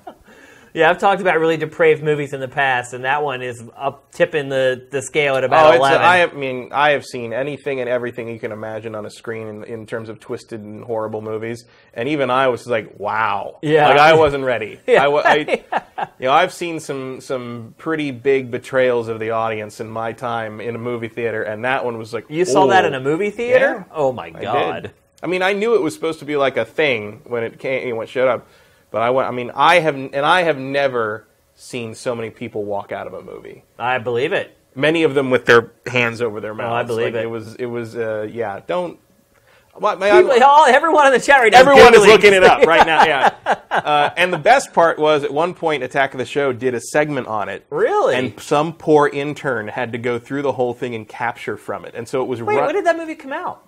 It was years ago. It was like This was 2011, 2012. Okay. It was late. Right. But I remember being in the game lab while this poor intern had to go through. She had to go through the whole thing and find these scenes they were talking about, and eventually they would, they blurred a bunch of stuff, and they did, But like, we're sitting in the game. There's like 15 people working in the game lab, capturing stuff, looking around, somebody shooting something, and a Serbian film is playing over in a corner. And I'm just like, And I'm just like, wow, people get fired for that stuff. Somebody put the Final Fantasy standee in front of the monitor or something. But that is a great analogy. Like, you're right. Stalker and Metro are like the Serbian film of video games. They're just like this dreary, everything's gray and brown and red. Mm-hmm. They've never resonated with me, but I know a lot of people really like them. Also, have you ever been to Eastern Europe over there? I have not. Because that's what it looks like. Oh, I know.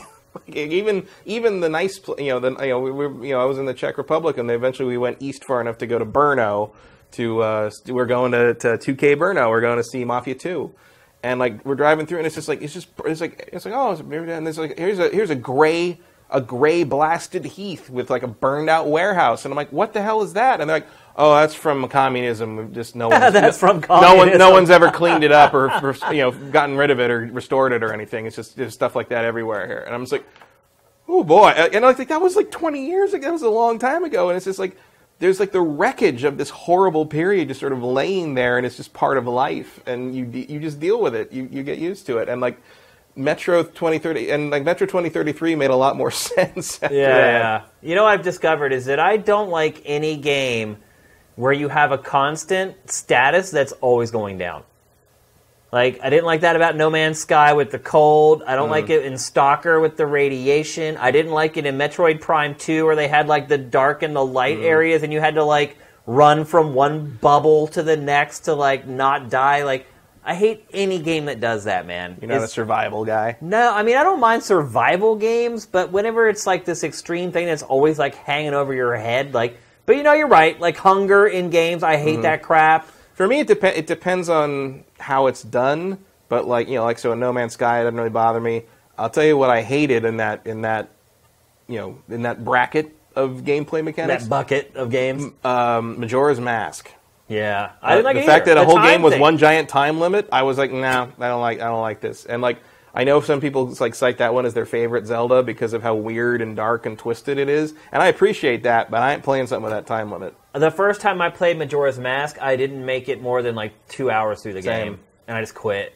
I just was not having fun with it. Yep. The other part of it, too, that really sucks is like the original version of Majora's Mask on the N64, you had to play it for like 2 hours to get to the first save point. Saving it, yeah. Yeah. So I had started the game like 3 or 4 times, never got to the save point before I quit, and then finally went back and got to the save point and got another hour in it, and I was just like, I'm not really enjoying this. I didn't really have fun. Like, I couldn't really understand the time mechanic, and like... I've been told that the 3DS remake has an adjusted save system that makes it less annoying. Kind of has to for a handheld, right? Yeah, but I haven't played it personally, so I do have it, but I haven't actually played it. Someone gave it to me for Christmas. You know what else I got today? Pokemon Sun and Moon. Ooh, I'm looking forward to that one. Yeah, I'm pretty excited about that game. I got the metal version ordered from Amazon. Yeah. So I think that's the 18th. Yep. Coming up. That's not enough time to get it done. No, there's enough time to kind of get a taste, though. Yeah, I mean, those games are huge. Yeah. But it's also one of those games that you will not catch them all. Yeah, I definitely will not. But it's also one of those games that you can play like on the couch, like with your girlfriend or your wife while they watch TV, and you can kind of pay attention to what's going on the TV. And turn-based battles are always good for that. So, what's your level of excitement over Metro's sequel on a scale of 1 to 10? I don't know, like a 4. Yeah, like that's about where I come in. It's one of those games where I'm just like, oh, cool. I will see you when you're $4 on Steam sales. I'm just kind of surprised they're even making another one. Like, I mean, it depends. They were I could they're successful enough. I think in terms of worldwide stuff, they didn't set the world on fire, but I think they did. Deep Silver knows where it is in terms of how much it can sell. Yeah, how much it can sell, and I think they plan accordingly. Clearly, they are not spending $180 million to make these things. So I'm sure it works out for them. But like. Yeah, I mean, it's kind of one of those things where if I could find it for a really good price in the launch window and nothing else is coming out, then I might try it. But it's never been, that series has never been a priority to me. What they should do is they should just make the next Metro you can just kill Putin. Yeah. Seriously. It would probably sell double what it... Like, it turns out that the whole thing was his fault. Right. Basically. Like, yeah, and you hunt him down and you kill him. He's the leader. Yeah. Giant mutant Putin on a... mutant Putin. Putin on the Ritz. A putant. A putant.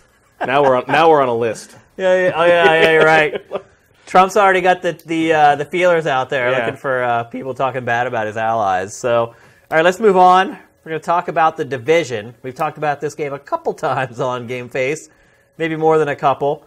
As we know, like they kind of put a halt to all the updates because basically Ubisoft got to a place where it's like, look, like these updates aren't going the way we want. The game's boring to play. Neither one of us have played it in months, I'm assuming. No, I haven't installed it.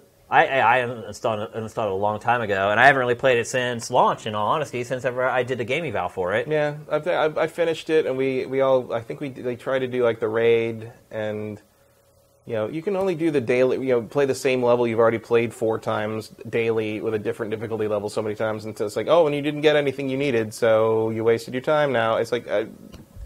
it's that Destiny thing where it's just like, you're making me do the dumb part of MMOs for no good reason, so I'm going to stop playing you. And then you announce your big DLC thing is sewers? Go fuck yourself. Yeah. Come on. Well, so then they had the second DLC pack coming, and they basically delayed it because they're like, oh, this isn't going the way that we wanted it to. It's not going the way I want it to either. I don't want it to go underground. Stop it. And so basically Ubisoft is saying, we need to change this game in order for it to survive. Or AKA, in order for it to be the cash cow that we hoped that it was going to be. So we can stall until Division 2 comes out. Yep, and so we wait another 2 months for them to finally release a DLC. They announced the DLC this week, and it's a 24-player survival mode. How do you feel about that? I don't. Yeah, where you have to survive the cold. I feel nothing. I think I mentioned this before. Just give us boss fights. Just give us really tough boss fights. Just... done. I'll come back and I'll play. Like the hands of my theoretical player character, I am numb. Yeah. I don't... You think this is the end of The Division? The end of The Division for me. Yeah. I don't care. I don't think I ever bought the season pass anyway, so... I didn't either. I think I may have got it with the review code. I think if I go back, I think it just automatically downloads the updates. I don't know. I'm sure someone will go back to our Division episode and I'll say what I did. Yeah. Maybe I made a mistake there. Yeah. But this is not going to... I hope I didn't. This is not going to bring me back to The Division. No. I mean, a decent expansion that explored a new part of Manhattan would bring me back, but they're not making that. They're making a damn sewer level.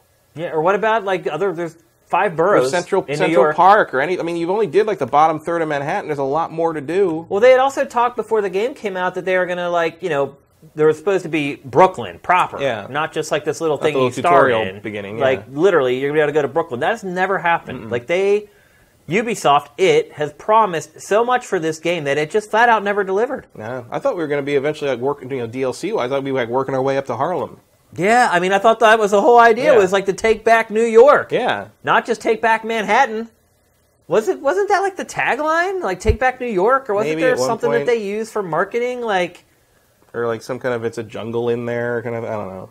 I think just, at the very least, not doing Central Park seems like a waste, because that would at least be a different kind of gameplay. Yeah, it also give you a different environment, instead of just, the urban concrete jungles. I mean, for me, this has been one of the more disappointing games of this generation. Yeah, I mean, I had a really good time playing it at the time of launch, but, I put, probably 50-something hours into it, and then I was done. It's I know everybody says... I never played it that way. I know everybody... Yeah, I got to the max level. I got I didn't get the raid level gear, but I got it about as good gear as you're going to get at the time.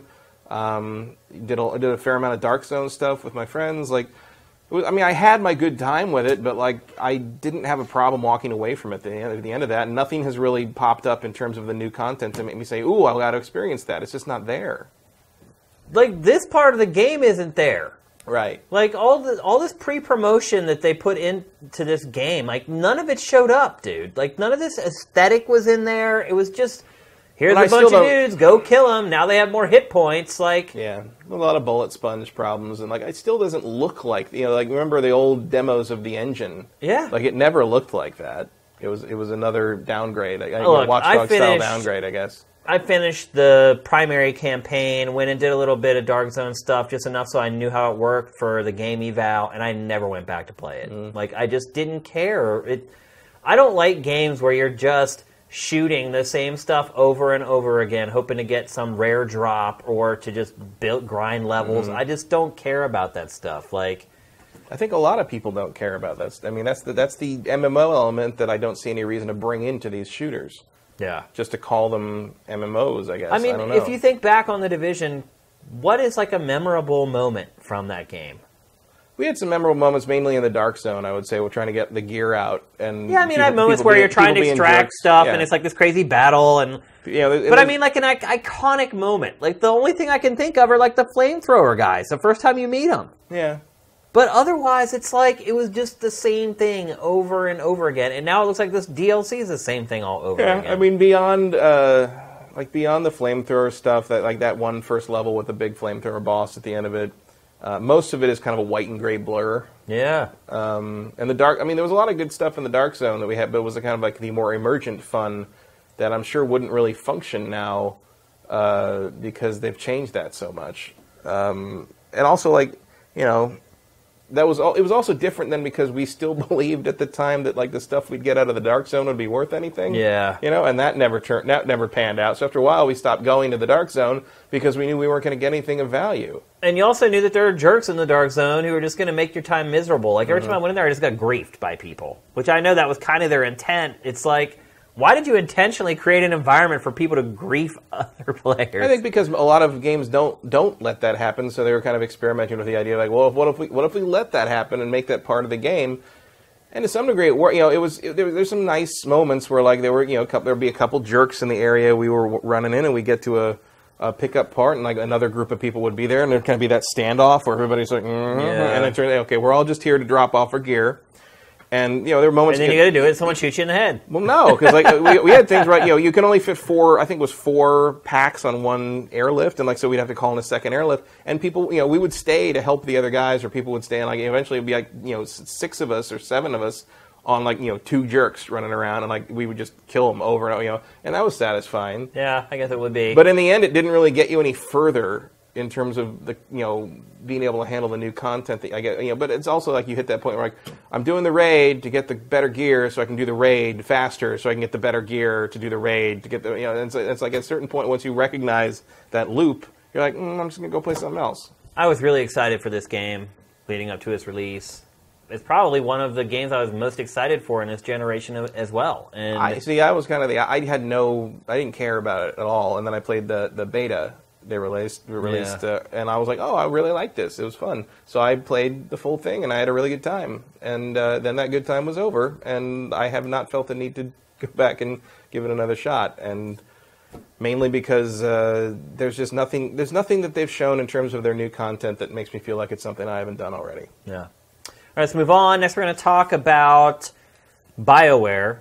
BioWare, 2 days ago, went on record is saying that a Jade Empire sequel is not out of the question. Somebody realizes a market in China. Yeah.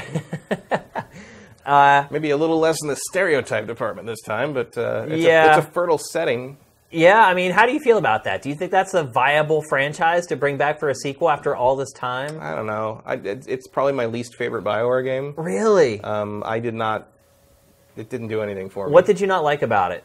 It was the KOTOR format, but you know, it's not my least favorite because I did like it better than Dragon Age 1. Yeah. But similar to Dragon Age 1, I could see the strings basically. It was just really obviously, you know, that kind of 3D permutation of the Infinity Engine game that like had the same sort of, oh, you're you know, part of this elite thing, and then the thing gets destroyed, and now you have to slowly finish your training as this thing as you move along, and there's a traitor who caused that to happen, and you have to gather your allies and friends who are all really weird and disparate, but they all want the same thing in some way or another, and now you got to go here, this part, or this one of 4 places that gives you a piece of the thing you need to get to the 5th place, and it's like, you know, it was just really transparently the same thing I'd already played in the KOTOR games, and, you know, the Baldur's Gates sort of had the same setup, and it was just, and I didn't find the setting particularly compelling in the sense that, like, no, I would completely agree with that. It didn't, I mean, in part because like they were kind of experimenting with their sort of real-time kung fu combat, and it just didn't work. Well, we're seeing it right now. But, I mean, one thing you can say, though, is it is unique. Because, I mean, what other RPG focuses on, like, hand-to-hand combat in kung fu? Mm-hmm. And maybe there's a reason why there's no other I mean, it's game hard. that does it. But It's hard, and like it seems like everyone has tried it, like Jade Empire. It didn't come out especially well. And for me, like I do like the BioWare kind of format to some degree, but like it worked better for me in Mass Effect because it was that the sci-fi setting I'm interested in.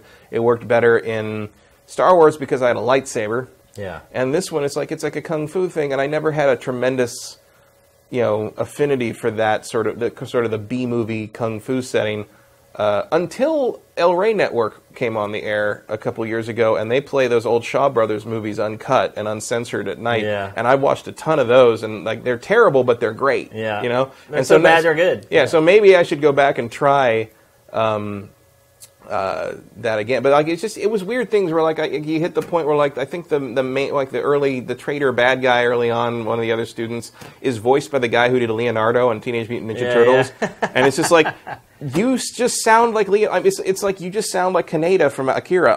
I'm not buying you as like this sinister presence. Like you just sound like a whiny jerk. And it didn't work for me. I think they're bluffing. I don't think that this sequel to Jade Empire will ever come out. It seems like a weird thing to throw BioWare at this point. I just think it's a game that could have been made when it was made, and now rationalizing the amount of investment because the cost of development has just gone through the roof. Yeah, Since this game was released. You'd be leaning real hard on the Kung Fu Panda audience or something. I mean, who do you sell this to? I don't know. I think that they're just giving the fans some lip service. And it's also like a landmine of of cultural appropriation complaints. And, And do you if you have white actors voicing Chinese characters, you're in the whitewashing department now. Like I just feel like it's probably not worth the trouble it would be to do it right and to do it well and to do it non-offensively. I mean, BioWare's name has a lot of cachet. There's no denying it. But even BioWare, I feel like, would have a really hard time selling this concept in 2016. And I think as time goes on, it becomes even less likely that people are going to be into the concept. Although, to be fair, Marvel Netflix is about to sell pretty much the same concept to some degree in Iron Fist. Really? In April. So that's a big mystical kung fu action show. I mean, that's what it is. That's what Iron Fist is. Think Doctor Strange, except with more punching. Interesting. White guy goes to mystical Chinese hidden city and learns the ultimate technique and becomes the best kung fu master ever. Like, that's basically what Iron Fist is, and that's their April Netflix show. So, if that's big, it could start a resurgence in the whole, that character comes out of the 70s, kung fu fad. I just wonder, too, if many people who are playing games today ever played Jade Empire. Because it's an old game. Somewhat. I mean, it has been free on Origin a bunch of times. I feel like you could have probably gotten it free like a couple of times in the last few years, and maybe people played it that way. Or have they even heard of it? I have seen them giving it away on Origin. I have it on Origin because I got it free as part of their, it's a free game. We're giving it away today. So I'm like, okay, sure. And I think, is it on iPad? It is, yeah. Yeah, I think maybe people play it through that way. I don't know. I mean, I don't hear people mention it much. No, I couldn't tell you much about it beyond that skeleton of the plot I just outlined for you. So, I enjoyed it for its time, but looking back on it now, I wouldn't want to play it again. My one and done. I'm one and done with that one. And I just feel like they would probably end up having to make it so different. It's like, why even call it Jade Empire anyway? Yeah. Like it's not like the name carries any weight, and I think people tend to kind of say that games don't have this problem, but I think Titanfall 2 had kind of maybe proves a little bit otherwise. Like slapping a 2 at the end of something when people haven't played the first one is a way to alienate people. It is a little more bit. Than just call it Jade. I mean, maybe you could do Jade Empire : subtitle. Yeah. And do it that way, but. I'd be surprised if they make the sequel. It's like they did with Dragon Age 3. Dragon Age 3 was just Dragon Age Inquisition. Oh, you're right. Because it doesn't look so much like you missed two parts. Yeah. Oh, and also when you're talking about RPGs, it's like, it's most people think when they think of an RPG, it's going to be hard to jump into part 3 and know what the hell's going on. Right. If I haven't played the first 2 games. So that's a good point. Let's move on. Next, we're going to talk about a genre that used to be one of the biggest genres in the industry, snowboarding games. So part of the even larger genre, action sports. Action sports, which used to be huge. Not like those traditional sports with no action. No action, yeah. Well, remember Activision created its own imprint for its action sports games called O2, I think it was.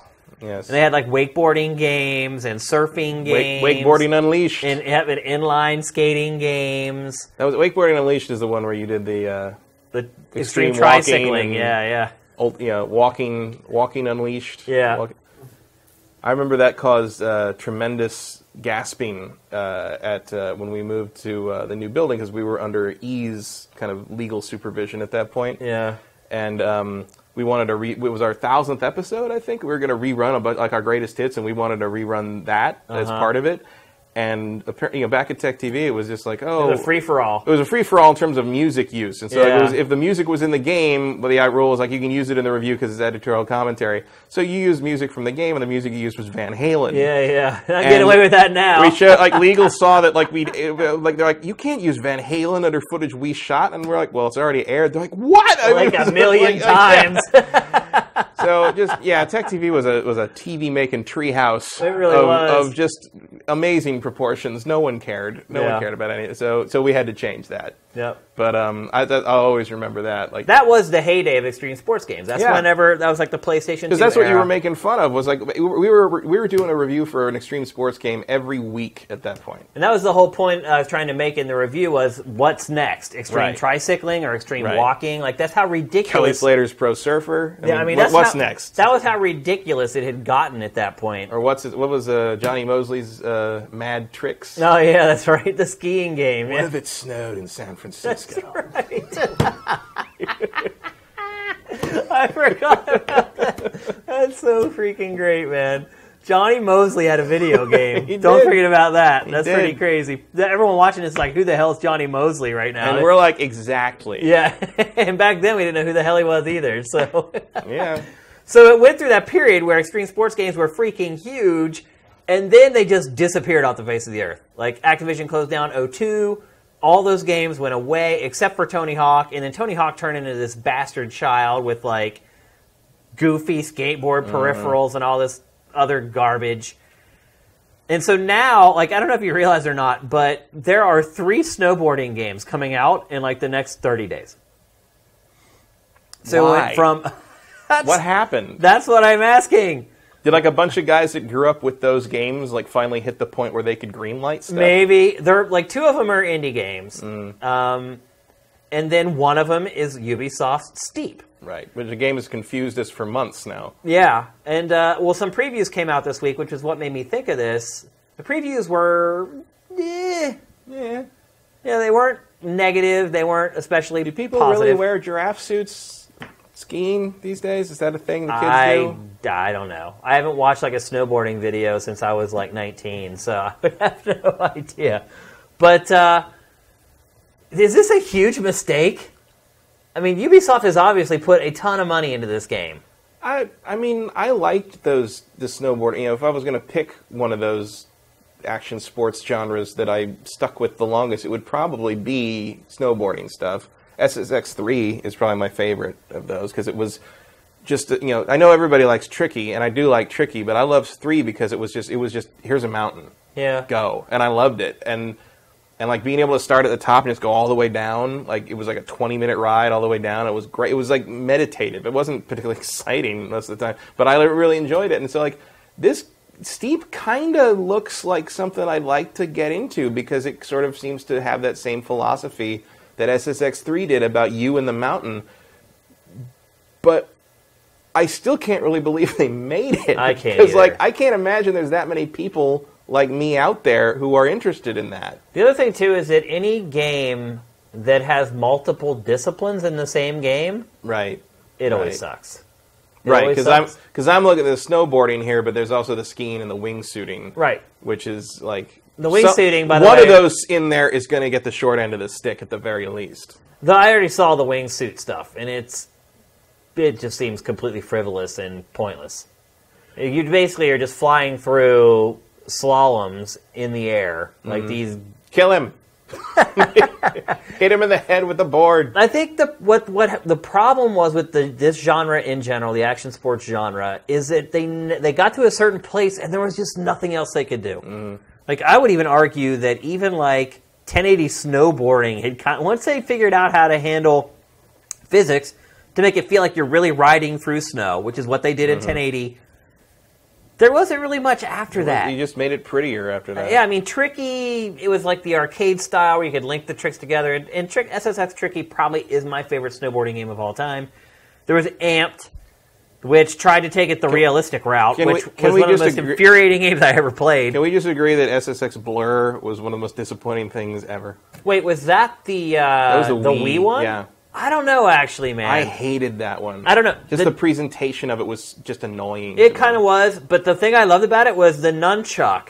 Like, you could carve with the nunchuck, and if you got good at that game, like, you could reach this other level of play. You know what I'm talking about? Like, there are some games where you kind of break through the wall and you understand, like, how they're supposed to be played.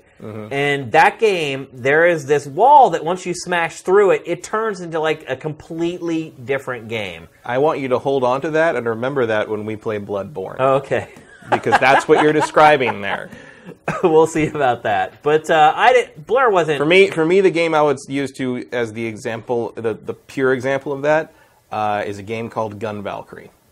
Yeah, I've played Gun Valkyrie. Which is the same kind of thing. It's got this weird control scheme, and you don't quite get it at first, and at some point it clicks, and you're like, oh, this game is amazing. That was an Xbox game, That was an Xbox game by Sega. It was it was kind of like of that same genre as like Jet Set Radio, where you're like, I have no idea who this game is for, but I'm glad it exists. Yeah. Because it's great. There's another one, an inline skating game, Jet Set Radio. It was a part of that whole... Yeah, it had the graffiti thing going on, and then yeah, a lot of people like the second one better, but I like the first one better because the graffiti was a more involved process. No, you're right. Yeah, you actually had to like put in. There was a lot more manual control over the character in that, and that's like you're saying on SSX Blur. It's like you either put the time in or you don't. SSX Blur had this weird sort of like graffiti style, like weird street art presentational way that like just bothered me. I don't know why I didn't like it at all, but I just didn't want to look at it. Dude, I went to the launch party for SSX Blur in Quebec, Canada, in the Ice Hotel. Oh. There was cold. like 18 people showed up for it. We had to fly into Quebec, get on this little plane, and then fly through a blizzard up to the Ice Hotel. Ooh. Dude, I've never felt cold like that in my life. Our cameras froze up. Our cameras started getting like the spider webbing of ice across the lenses, and then the mechanics of them started freezing up. We could only shoot for an hour at a time before we had to go back up to the lodge, put all the cameras in a room with the heater. My feet were so cold, I could not feel anything halfway up to my knee. I almost put my feet in the fire to like warm them up. Literally, that's how cold it was up there. I've never felt anything like it. In the Ice Hotel, they have like a bar/club. And there was a DJ in there playing records. This was back when DJs still played records. And the record froze, and the needle skated all the way across the record. They could not play records in there. They served drinks. They had ice cubes of ice. They just drilled a hole in, and they just poured the liquor into the hole, and you just drank it out of the cube of ice. And they're like, you want to spend the night? People spent the night there. The beds were sheets of ice with buckskins on top of them. Insane. Great experience to do once, but I'll never do it again. You know what I would rather do? I'd rather go to Hawaii and sleep on the beach. Hell yeah. We are tropical animals. Yeah. Let's just acknowledge that. But what was Ubisoft thinking with this game? I think maybe they're thinking that it's time to bring it all back. I don't know. Like, it's weird. Like, I kind of respect it, but like I don't know what they're doing. Yeah, I mean, it's that's the thing is like people talk about between bravery and stupidity. Yeah, but people talk about how Ubisoft like never takes risks or it's just the same thing over and over again. No, they do pretty weird stuff periodically. People just forget because they come out, no one cares about them, and they go away. But it's like I said, there's a thin line between risky and being stupid. And to me, risky is trying like a completely new thing. It's not bringing back something that was old that people have told you they don't like anymore. Yeah, we'll talk to the people who made The Force Awakens about that. Yeah. Because they made almost $2 billion. No, I get that, but, I was one of the people Granted, snowboarding is not Star Wars. Yeah, I mean, look, it's not even close. And I did come out of The Force Awakens being like, damn, I just saw the same movie I saw back when I was, 4 years old. But that's better than the movie you saw in 1999. You're absolutely right. Touche. I don't know. I don't even have. I wouldn't even make a bet on this game. I don't know. Like on one hand, I suspect it will just sort of come and go, and no one will care. But at the same time, it wouldn't shock me. It's like, oh, Steep just sold crazy amounts of copies because really that wouldn't surprise you. For some reason, it just caught. I don't know. Maybe, I don't think this game sells more than 300,000 copies. You think over or under on that? I don't know. I don't even know what they want out of this game. It's I don't know Ubisoft. They want millions. Presumably, but you think who would think that's going to sell millions? Why would they put so much money into it if they thought it wasn't going to sell millions? Well, so who's the person in the chain of command there that's not being honest with themselves? I don't know, because Ubisoft does have games that it kind of releases on this almost off-label version of Ubisoft that are these lower budget games that they put out. They make games. Looking at you, Just Dance. Yeah, I mean, Just Dance. They make games for stuff like Risk, the board game Risk, and Battleship, and they have this other kind of side label that they put that stuff out on. They don't show that stuff at E3, and they certainly do not close their E3 press conference with those games. This closed their E3 press conference as their big secret that they were waiting to unleash to the world. I don't know. They just really. I mean, it does look nice. I guess they just thought that was all they needed. Maybe it's because maybe it's going to be lucrative no matter how much it sells anyway because they've got so many sponsorship deals happening. There are a lot of logos in this footage, that's for sure. Love me some Red Bull, though. Yeah. I feel like we ought to go buy a GoPro tonight. Yeah, there's one right in there. Yeah. All right, let's move along. So, as I said, got Dishonored 2 sitting right here, burning a hole in my hand right now. Can't wait to pop it in my PlayStation 4 and get playing tonight. No reviews for it out yet. Nope. There was some people playing the PC version early. How did that happen? There's some kind of an early access program that they have, or I don't know.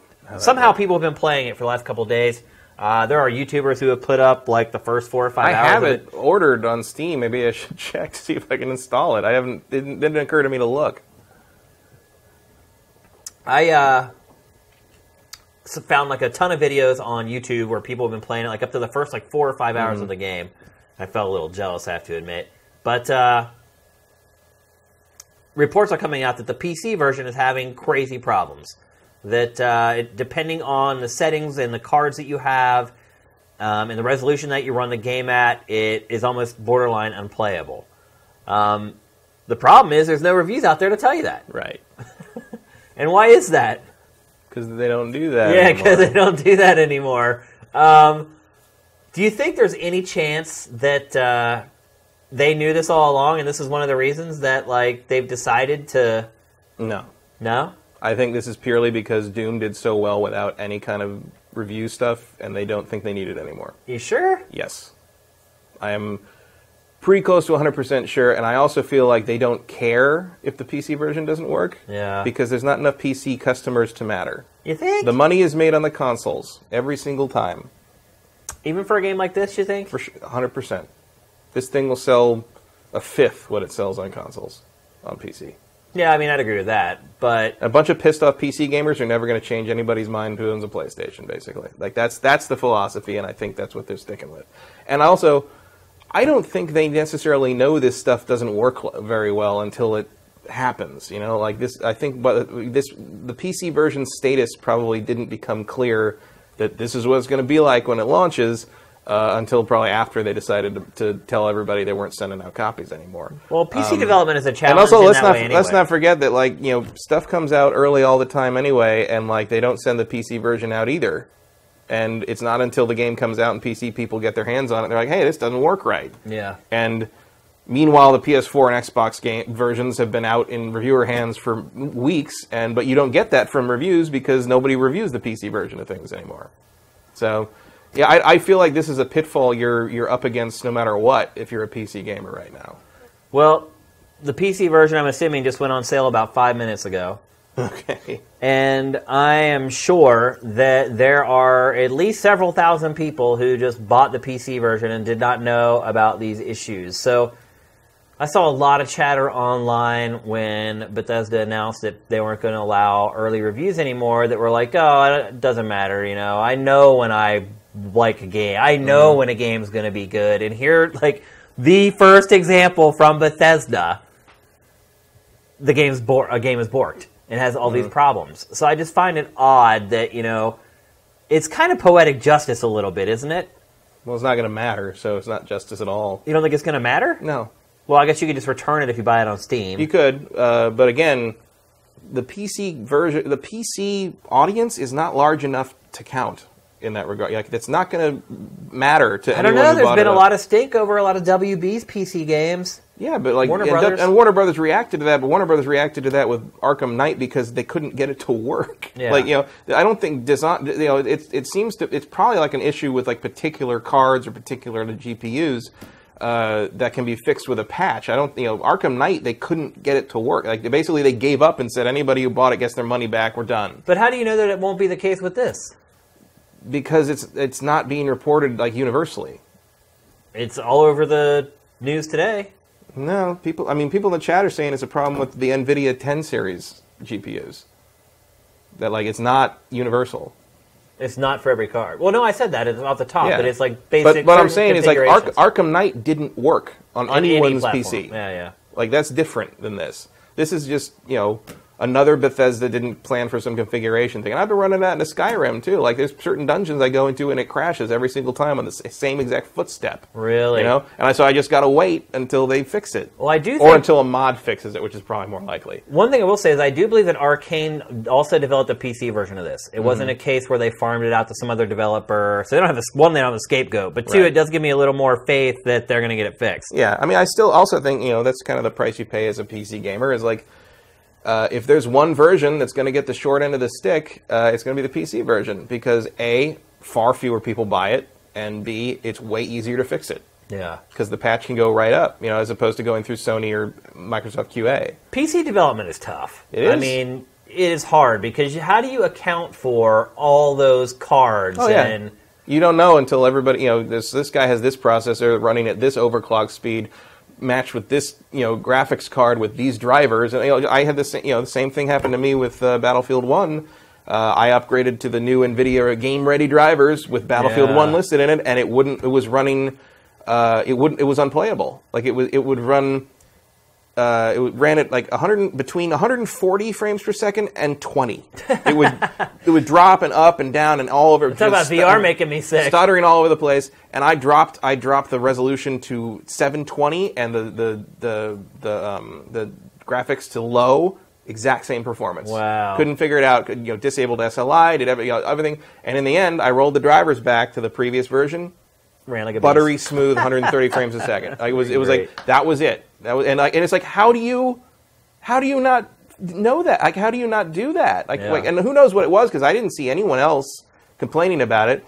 You know, the Titan X, like in all the benchmarks, was running great. And I was like, well, it can't be at first I'm like, oh, I finally hit the first game that the Titan X can't handle fully. Yeah. But I was looking at the benchmarks and it's like, no, it's fine. I don't think that's possible. It was the drivers, and it's like.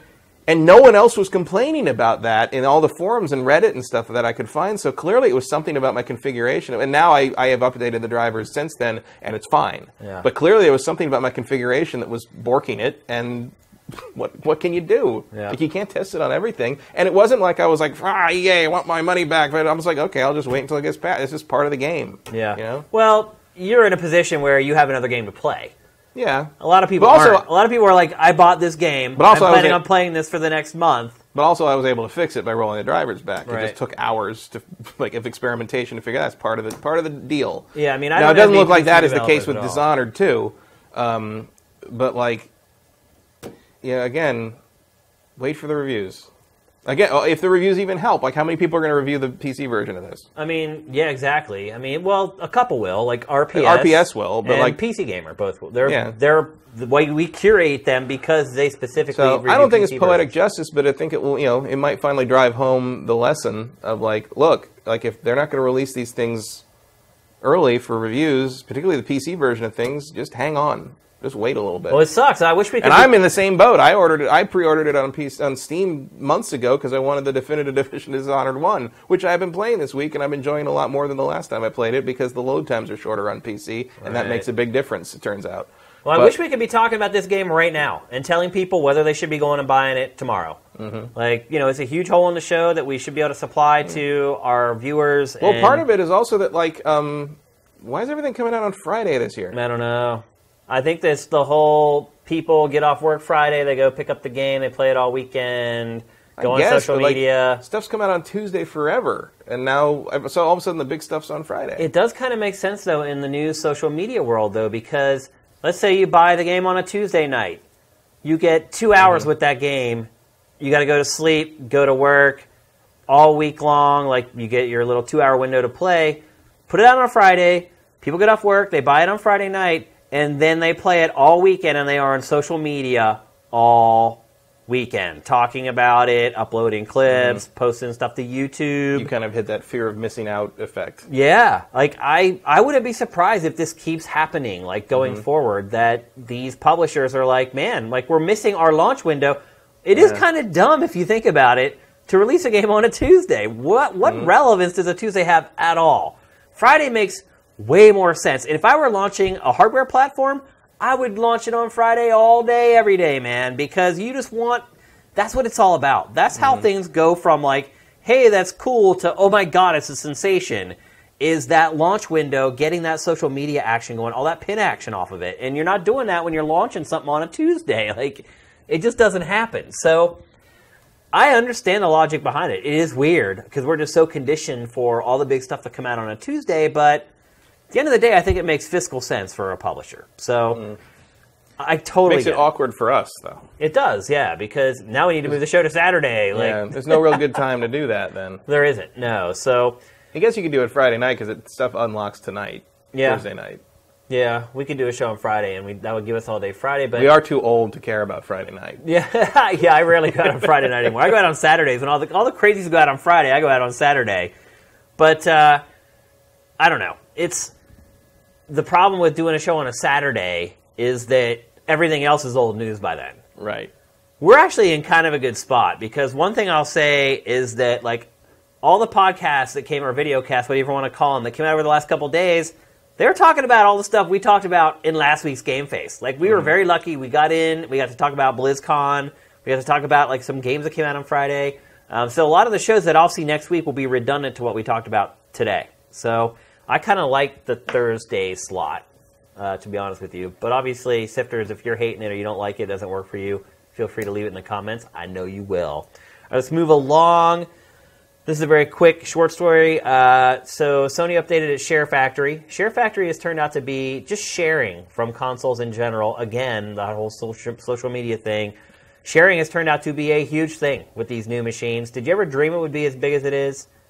Well, I don't use it. So you don't use it? So I don't really... You don't take screenshots and upload clips to Twitter and Facebook? No. Really? I did a little bit with No Man's Sky, but then that became it was such a hassle getting it over to where I wanted it, because I didn't want to use Twitter or Facebook for it. So I ended up most of my screenshots and movie stuff I get it from my PC. I just went back and started looking through screenshots that I snapped from Uncharted 4, and holy cow.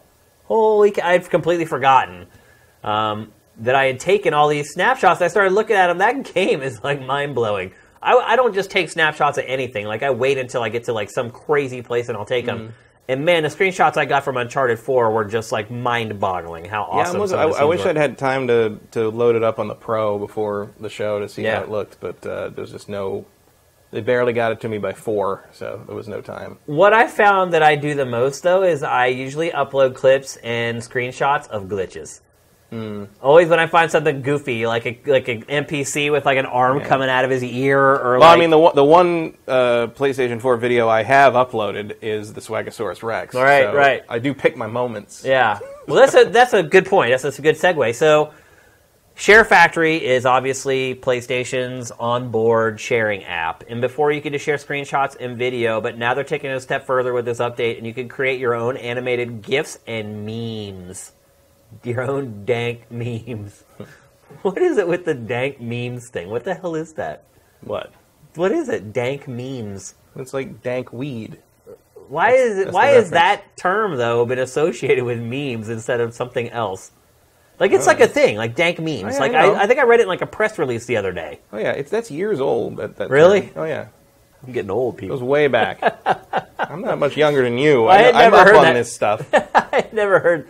I mean, I had heard it before, but I actually saw it used in like a press release, and I was like, A lot what? of times it's used ironically. It's like, oh yeah, there's some dank memes, dude. It's like because it's like you're using like stupid old stuff It's that no like one wants Cool to see Story anymore. Bro Right, or whatever. Right. But now, like sometimes it's also used like kind of more seriously, but or in like an ironic sense of just like it's like you're kind of like, oh yeah, look at that, there it goes. But like, yeah, I mean, sure. So if you've... Who knows why these things... And I remember when owned became a thing. Yeah, you know? I was like, pwned. really? Oh, this before it was pwned. Yeah. It was just owned. Yeah.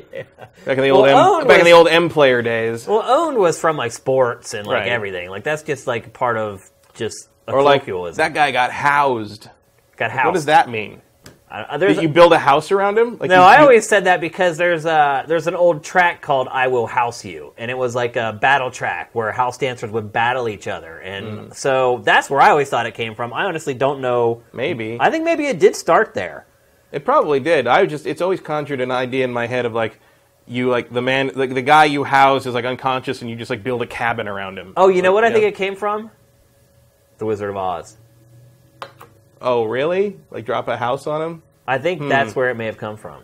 That's just off the top of my head where I think it may have come from. What do you think, Sam? That's just really random. Think about it, though. You got house. This house just got dropped on your... The house dropped on you.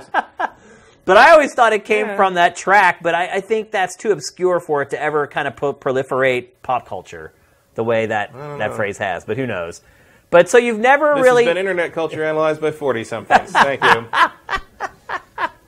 That's funny. But only to us. Yeah. And our theory is that it was a almost 100-year-old movie Yeah. that it came from. That is great. Is that movie really almost 100 years old? Nah, it's 1939. So right. it's not Not quite 100 years Yeah. old. Only about another... it's almost 80. Yeah. It's getting there. That's great. So you don't really use the video capture and you don't use the screenshot tool. Will you ever use the dank memes? know. This is definitely a tool for the millennials. Yeah. I mean, it's just like one of those things. For me, it's kind of like, oh, I mean, I could do that, or I could keep playing the game. Yeah. You know, I just don't. I could see myself making animated GIFs every once in a while, just like a maybe. little quick loop of something It kind crazy of depends that on the happens. quality that you I mean, get I've out actually of it. kind of done that anyway, just with the capture tool, just making the video really short. Yeah. I mean, It just doesn't loop. If I'd done that with Swagosaurus and put it on Reddit myself, I would have had gold by now. Yeah. But that thing got 2.5 million views. It's probably it'll earn for a long time, too.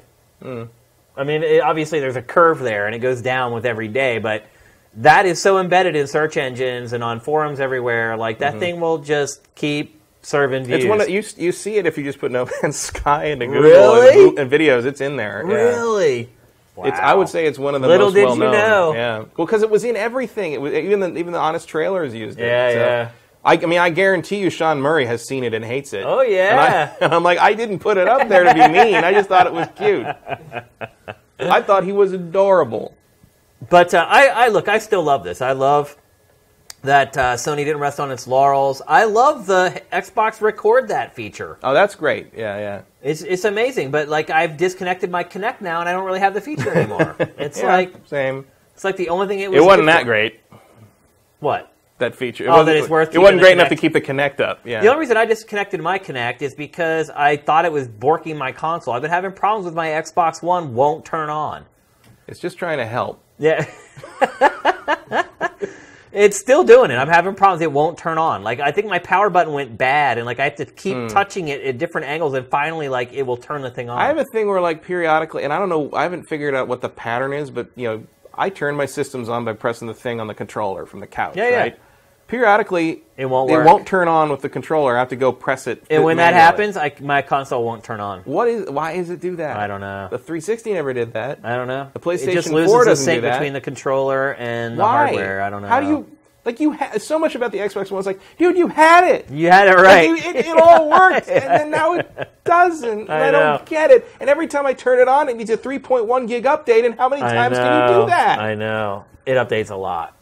A lot. I used to like that. Oh, yeah. It's like, about the Xbox. I used to say, the Xbox 360 is updated twice as often. The fourth day in a row, they got a 3.1, 3.3 gig update for every time I just want to turn it on and play some Forza Horizon 3, and I'm just like, are you not... I get to the point where I'm like, is this the same update? Or am I just, like, not installing it properly? Yeah, like, what's going on? Like, I don't get what's going on there. I don't get it either. But I like that the consoles have this feature, even if maybe they're not for us. Yeah. And I also like There's no reason not to have it. Yeah, and I mean, look, Sony's done this. It's updated Share Factory. It's live now. We haven't got any update like that for Xbox. No. In fact, I question a lot of the updates we've got for Xbox, like how they've prioritized the updates. I mean, it's like you said, basic features from Xbox 360 still haven't made it to Xbox One. And they keep adding all this frivolous crap that I don't even care about. Like, I don't know who's prioritizing. Well, they just shifted the entire layout to be vertical instead of horizontal, it's almost the same layout, just rotated. No, it's the holiday update, Matt. Everyone's got to get it. I mean, that just reminds me I should turn it on when I get home so I can update again. Like, it's it does need to be updated. Well, if you're on the preview program, you already have it. Were you in the preview? Yeah. Then you don't have to worry about it. I don't know. Well, I don't remember the last time I turned it on, though, so I probably do need it. That might be part of the problem, too, is that we're both in the preview program, which is going open for everybody, by the way. They was just announced that this week, that everyone's going to be a part of the preview program. It's going to be called, in which case it's just a program. Right. Yeah. They gave it another name or whatever. But I think maybe that's why we're getting updates more than others, because we're in that thing. I don't know. A little tweaking. Maybe it is the same update with little tweaks. They're just redoing the whole thing. Could be. It's kind of mean to make me download the 3 gig update 4 times, but okay. Do you participate in that preview program stuff? Do you go in and, like, do all the stuff they ask you to do? Like the first couple times, yeah, but not anymore. I don't even know. I don't even see it anymore. And I think that's why they probably open it up to everybody else, because they're probably like, these people aren't doing anything anymore. There's only so many people, and we're not getting the feedback we need anymore. Yeah. The only person filling the quizzes out anymore is Joe. Joe in Missouri. Yeah. All right, let's move on. Demographic of 1. Yeah. Let's move on. Another leak that happened this week. A new Need for Speed called Need for Speed Arena is allegedly in development. It was caught at a trademark office website. Do we need another Need for Speed, Matt? I would like one day to see a Need for Speed as good as the original Need for Speed 3 Hot Pursuit. So yes, keep trying. I still think... I was kind of hoping by this point they'd have given up on Need for Speed and let Criterion make another Burnout, but I guess not. Burnout is apparently gone. Well, the Need for Speed that we're looking at right now, I thought it just killed it off. Like, I was like, that's done. Was the last one? Yeah. It came out last year. It's just called Need for Speed. Really? It was their reboot, yeah. Another reboot? Yeah. Wow. This was one of the first ones. Because I liked Rivals pretty well, and whatever the one before that was, Most Wanted? Was that Most Wanted? No. Because it was Rival. What was the... Was it Carbon? No, that's old. No, that's old. Because it was like the launch... Next-gen launch one. Was that Rivals? Yeah, it was. Yeah. And then there was another one, which was Most Wanted? Yep, which had already been used before. Yeah. Way back in the day. And then, because 4 was Most Wanted, or another one was Most Wanted. And then, because then the Hot Pursuit was before that by Criterion, and that was a remake of 3 Hot Pursuit. This game, by the way, had never raced in the daytime. Oh, really? Wow, because Rivals was the open world one. Yeah, I like that one. Okay, I like the open world ones more than the other ones, kind of. But like my favorite one is still Hot Pursuit 3 or Need for Speed 3 Hot Pursuit on PlayStation 1. Yeah, PlayStation 1 and PC. And PC, yeah. Because like I like those old point-to-point tracks they had, which were like crazy weird, like Atlantica, which was like some kind of weird future-y underwater city kind of thing. Yeah. And all that. I love all that stuff, and they never they never really recaptured that. But like 3, Porsche Unleashed on PC was amazing. 4, Most Wanted was pretty good. And then they kind of wandered off into weird places and started trying to be Fast and the Furious without the license. Yeah. And then this series has been fumbling for over a decade at this point, it feels like. Just trying to find what works, and they can't make a decision. I feel like you had things like The Run, which was just like, what? Like, who wanted the story-driven Need for Speed game, exactly? It was so bad. It was so freaking bad. I mean, now that I have Forza Horizon 3... Yeah, I have no reason to have another Need for Speed. That does pretty much scratch the same itch. It does everything. But that's what I'm saying. Like, it is like the racing game for everyone. Like, you can even set it up so it's like all simmy if you want to. Like, obviously it's not going to go as far as like Forza Motorsport in that regard, but it's pretty darn close. And on the flip side, it's like it has a crazy collection of cars. You can race cars like this supercar that's got everything. Off-road, like... And look, I realize not everyone has an Xbox One, and so, you know, some people need games like this so that they have that option on their plate. But, man, if you've got an Xbox One... wait for Gran Turismo to show up. Yeah, I mean, who knows when that's going to happen at this point. But, you know, if you've got an Xbox One, just buy Forza Horizon 3. You don't really need to buy another racing game, like, maybe ever. But, like, I like Need for Speed back in the day when it was, like, a little more fanciful and a little more arcadey, and wasn't quite as worried about how extreme it could be, and how many like racing girls would lean into your window and say how cool you were and all that stuff. It's just like when it was just like, we're gonna make interesting, weird environments and tracks and run like some hot Ferraris down it, and like it's gonna be super fast, and maybe the turning isn't particularly realistic, but it's sure gonna be cool. Yeah. And then the cops are gonna chase you, and they're all like, I think Hot Pursuit on the PlayStation 1 still holds up. Oh yeah, for sure. Like, it's still good. And so same with, like, you know, and the difference can be as minor as a particular developer's take on it. Because you remember, which one was it? I think it was Most Wanted, where there was a PC version and an Xbox version, and that was one game by one, and then the PS2 version was by Black Box, and it was a totally different game, and it was awesome. Oh yeah, you remember that? Yeah, which one was that? I think that was Most Wanted. I want to say it was the original Most Wanted 4. No. Yeah. Not the original Most Wanted. The original Most Wanted is like a PC game from like forever ago. The early 2000s. It was around there. I want to say it was Most Wanted. I thought it was in the 90s. No. No, this was Xbox One, PS2, and PC. And the PS2 version was a totally different game from the other one. Huh. It was faster. Maybe it was that's crazier. Carbon. It wasn't Carbon. Carbon was like an underground racer, Fast and the Furious kind of thing. This was a standard Need for Speed game. Huh. It was maybe the last of the standard, because that was the game that got Black Box basically the lead position in the Need for Speed franchise, and they were the ones who EA was they were their go-to developer. You know what I just realized? What is a good arcade racer for PlayStation 4?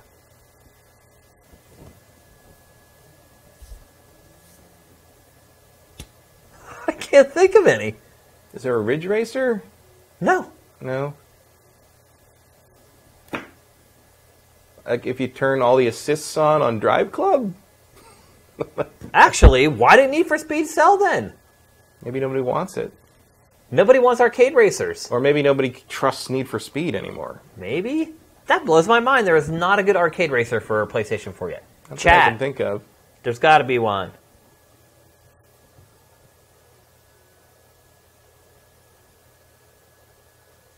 Black Box 2005. Yeah. I want to say that was... Yeah, I want to say that was Most Wanted, but maybe it wasn't. I think it was. I am shocked that there's not a good arcade racer yet for a PlayStation 4. That's pretty crazy. Yeah, because Need for Speed ended up settling in around like a 6 in Metacritic. I forgot it came out. Yeah. Because the problem is their first-party studio is creating rigid simulations and not creating like arcade-style stuff. Right. Well, also, like, just ditch it and go back to Burnout, for God's sake. Yeah. Like, why are you still trying to compete with stuff like Forza Horizon when, like, you don't have the chops for it? Just go back and make Burnout again. Because Burnout is at least unique. Burnout is different. By the way, I mean Burnout like 3, like not like, I didn't like Burnout Paradise because it wasn't Burnout to me. It was just one of these games, basically. and bouncing along the road as a wreck with like analog control is not a replacement for crash mode. Yeah, but look, I can see where EA now. I can see why EA would make another Need for Speed because there is theoretically no competition. There's a huge gaping hole, and look, EA is the type of publisher that will do the research to figure that out and be like, "Hot damn, we just." But you know what would sell over Need for Speed? Burnout. People are waiting. You want to talk? Forget Steep. You're waiting for something to come back from the '90s. Burnout. I think the problem is a lot of the developers that worked on Burnout are gone. Maybe, but Criterion's still there. Now they're making like extreme golf games. Wow. I mean, Criterion's still there. There's got to be some pedigree left. So that's what I'm saying. A lot of the guys who were on that Burnout team left to go start that indie studio. Mm-hmm. But I'm also saying, it's like, look, at this point, what? Like the heyday of Burnout, the people... Burnout 2 is the heyday of Burnout. 2 and 3 were the best, for sure. And I'd say, like, the people who were, like, 12 to 15 when that came out are in their mid-20s now, so maybe they could make one. They know why they liked it. They know what made it good. It's true. Hand it to the younger generation. See if they can make a Burnout that's for the ages. I feel like this whole episode has been... This is like the games that shouldn't be episode. And we talked about Metro, and we're like, why would they make another one of those? We're talking about Need for Speed. We're like, why would they make another one of those? It's just been one of those episodes for whatever reason. But it's time to move on. We were talking about Japan a little earlier with Xbox, and I'm just wondering if maybe the reason that they're sticking around in Japan is because Japan's tastes in games have started to drastically change, Matt. They have started buying first-person shooters. The last 2 out of the last 3 weeks, the top-selling game in Japan has been a first-person shooter. First, it was Battlefield 1.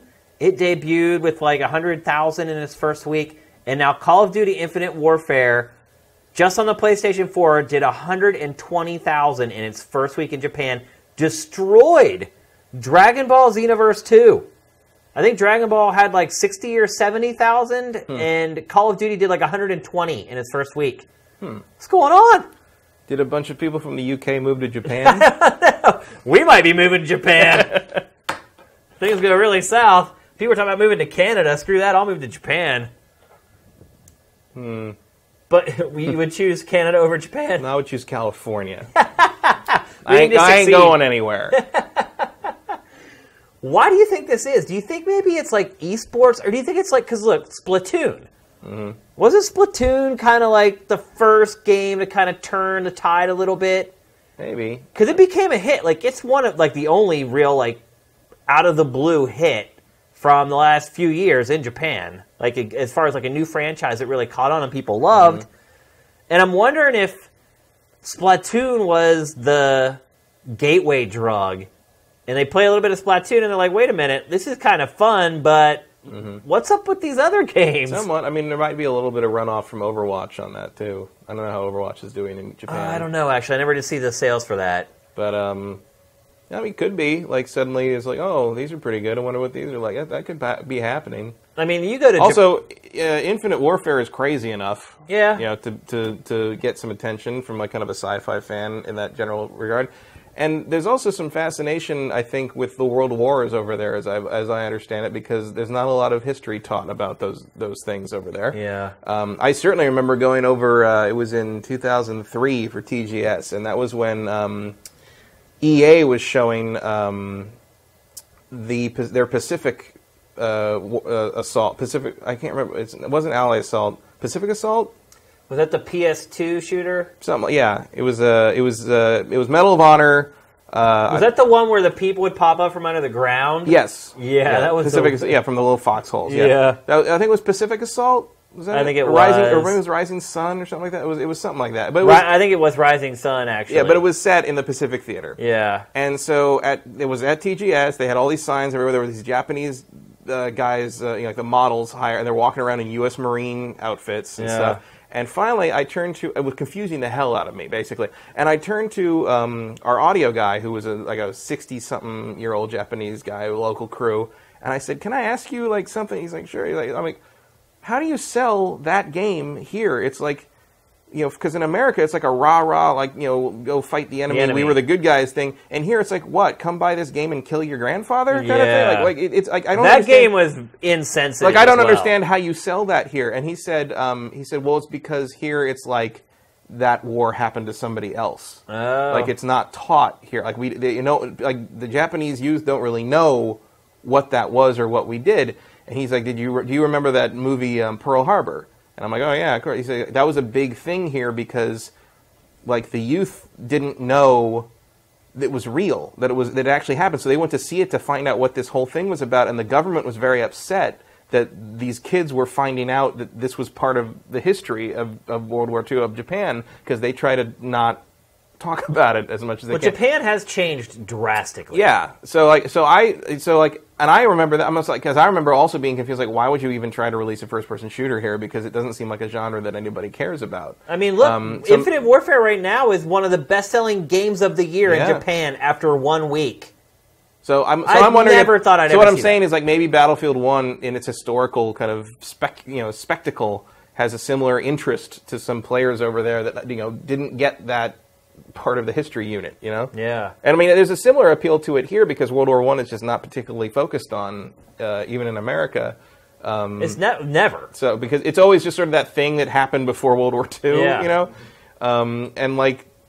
Well, a lot of it has to do with just the inability to really record the history of it. Yeah, a lot of World War II is on film. Yeah. It makes it very different. And World War I, it's like photographs. There might be a couple grainy videos. There's footage. I mean, there's enough footage to put together a couple of History Channel specials, for sure. There have been stuff like that. However, also... a lot of World War I is just like everybody's in this one little 30-square-mile part of France and just kind of goes back and forth in the mud, and everybody gets trench foot, and that's the end of it. Like World War II is like, Star Wars came out of World War II. Like, it's a battle of good and evil, and it's the last great major. It was. Hopefully. Well, yeah, but like I'm starting to wonder. It's World War II, and also like you don't have any questions about who's good and who's bad in World War II. Like the Nazis are like the perfect enemy because you don't have to think about it, Yeah. Whereas, like, with World War I, you're like, well, why was the Axis doing this? And, like, you have to get into, like, kind of, like, 300 years of, inter-kingdom warfare and backbiting and political problems that kind of led to, that became this little boiling pot that all got set off when an archduke got shot. Right. It was like, it's not nearly as clear-cut as, like, oh, this crazy dude with a mustache that he stole from Charlie Chaplin invaded Poland, and we all had to get in that shit. Yeah. It's a different thing, and, like, maybe there's just the novelty of that combined with, like you say, the more willingness to look at these competitive shooters as influenced by Splatoon that's causing a little more people to kind of say, oh, and also, again, not a type of game you can get mobile. Oh, yeah, you're right. Like, that's not something you can play on your phone properly, so, like, it's a more unique experience. Talk about late to the party. Japan is really late to the party on first-person shooters. Hey, better late than never. But imagine... and imagine if you just got into first-person shooters, if you're a Japanese game player, imagine how much you have to play That's now. what I do. Not only that, but it like, for us, it was like a gradual thing where, like, they add these features and these ideas to each successive shooter till we get to where we are now. Mm-hmm. They just went from like 0 to like 1,000. Like they don't have any of those warm-up games that we had. Yeah. You know what I actually dug? crazy. I was digging through a box because I have tons of physical copies of PC games that I now have replaced digitally. I had a lot. Yeah. So I'm like I was digging through my box again to find like stuff that I don't need. I don't need to keep the discs of games I have on Steam or GOG. So I just like, and I found my old copy of Medal of Honor Allied Assault. And I was like, oh, I should install this and see if I could... Why? Yeah, like, why would you do that? Because it's like, it kind of hit me. It's like the appeal of shooters, at least if you've gone through the Western, explosion of shooters, as an apt term, but like... Part of it is just the advance of technology and how much better everything looks and plays as you move forward. So, like, going back to Medal of Honor Allied Assault would be a pure nostalgia trip rather than, like, oh, it's still fun to play. It's more like, oh, wow, look how far we've come. Well, that's why Call of Duty 4 was such an achievement. Right. Because I can still go back and play that today and enjoy it. Now, in fact, I've been enjoying it a great deal. So I think that comes out, I don't remember when... or even who did, I think it was either Miyamoto or Ken Lobb. But basically when they were talking about the making of GoldenEye and Perfect Dark was the idea that when they originally started making it, they just made it with like blank polygon model, and basically made sure it was fun. They made sure it was fun to play, even if it looked like nothing. Miyamoto's been doing that forever, and like he does that with Mario games too. And he just makes Mario a square, and he's like, if it's not fun to control the square, it's not gonna be fun to control whenever he's actually. And I think animated. like Modern Warfare, especially the remastered one, kind of proves it's like that gameplay holds. Yeah, it still feels good to draw that bead and make that headshot for sure. So.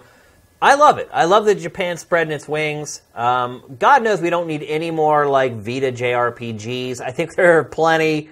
I'm hoping that what happens is the Japanese become more interested in this genre, and then some of the Japanese developers start making some shooters. We've got a few here and there. There's that Ghost in the Shell like free-to-play game that's coming out, but Japanese-developed first-person shooters are very rare, and so I would love to kind of see them put their perspective and their spin on that genre.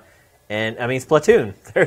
I guess there's a good example of what happens when the Japanese develop in a genre that they're not typically developing in, and it's great. It's really an interesting shooter and something different. So I hope that their culture keeps accepting the shooter and that ultimately it'll convince some of the developers there to start creating some games in that genre. So, and then it might be worth buying an Xbox or two. No, there you go. For Halo. That's right. If Halo ever gets worth playing again. Yeah.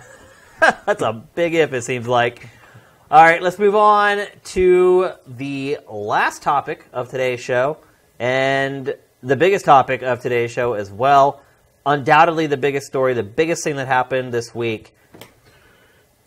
Mass Effect Andromeda blown out for the first time, really. Can you believe... First real trailer. Yeah, can you believe that we've known about this game all this time, and we just now got a real trailer? Well, I can, I can believe really? it. I don't... For a game that's coming out in, allegedly, in 5 or 6 months? Well, I mean, that's pretty much how Bethesda rolled with Fallout 4, but, but granted, it was more rumors rather than confirmation. They hadn't talked about it, but it's I wouldn't mind seeing EA moving to a more, compressed timeline when it comes to releasing their preview content.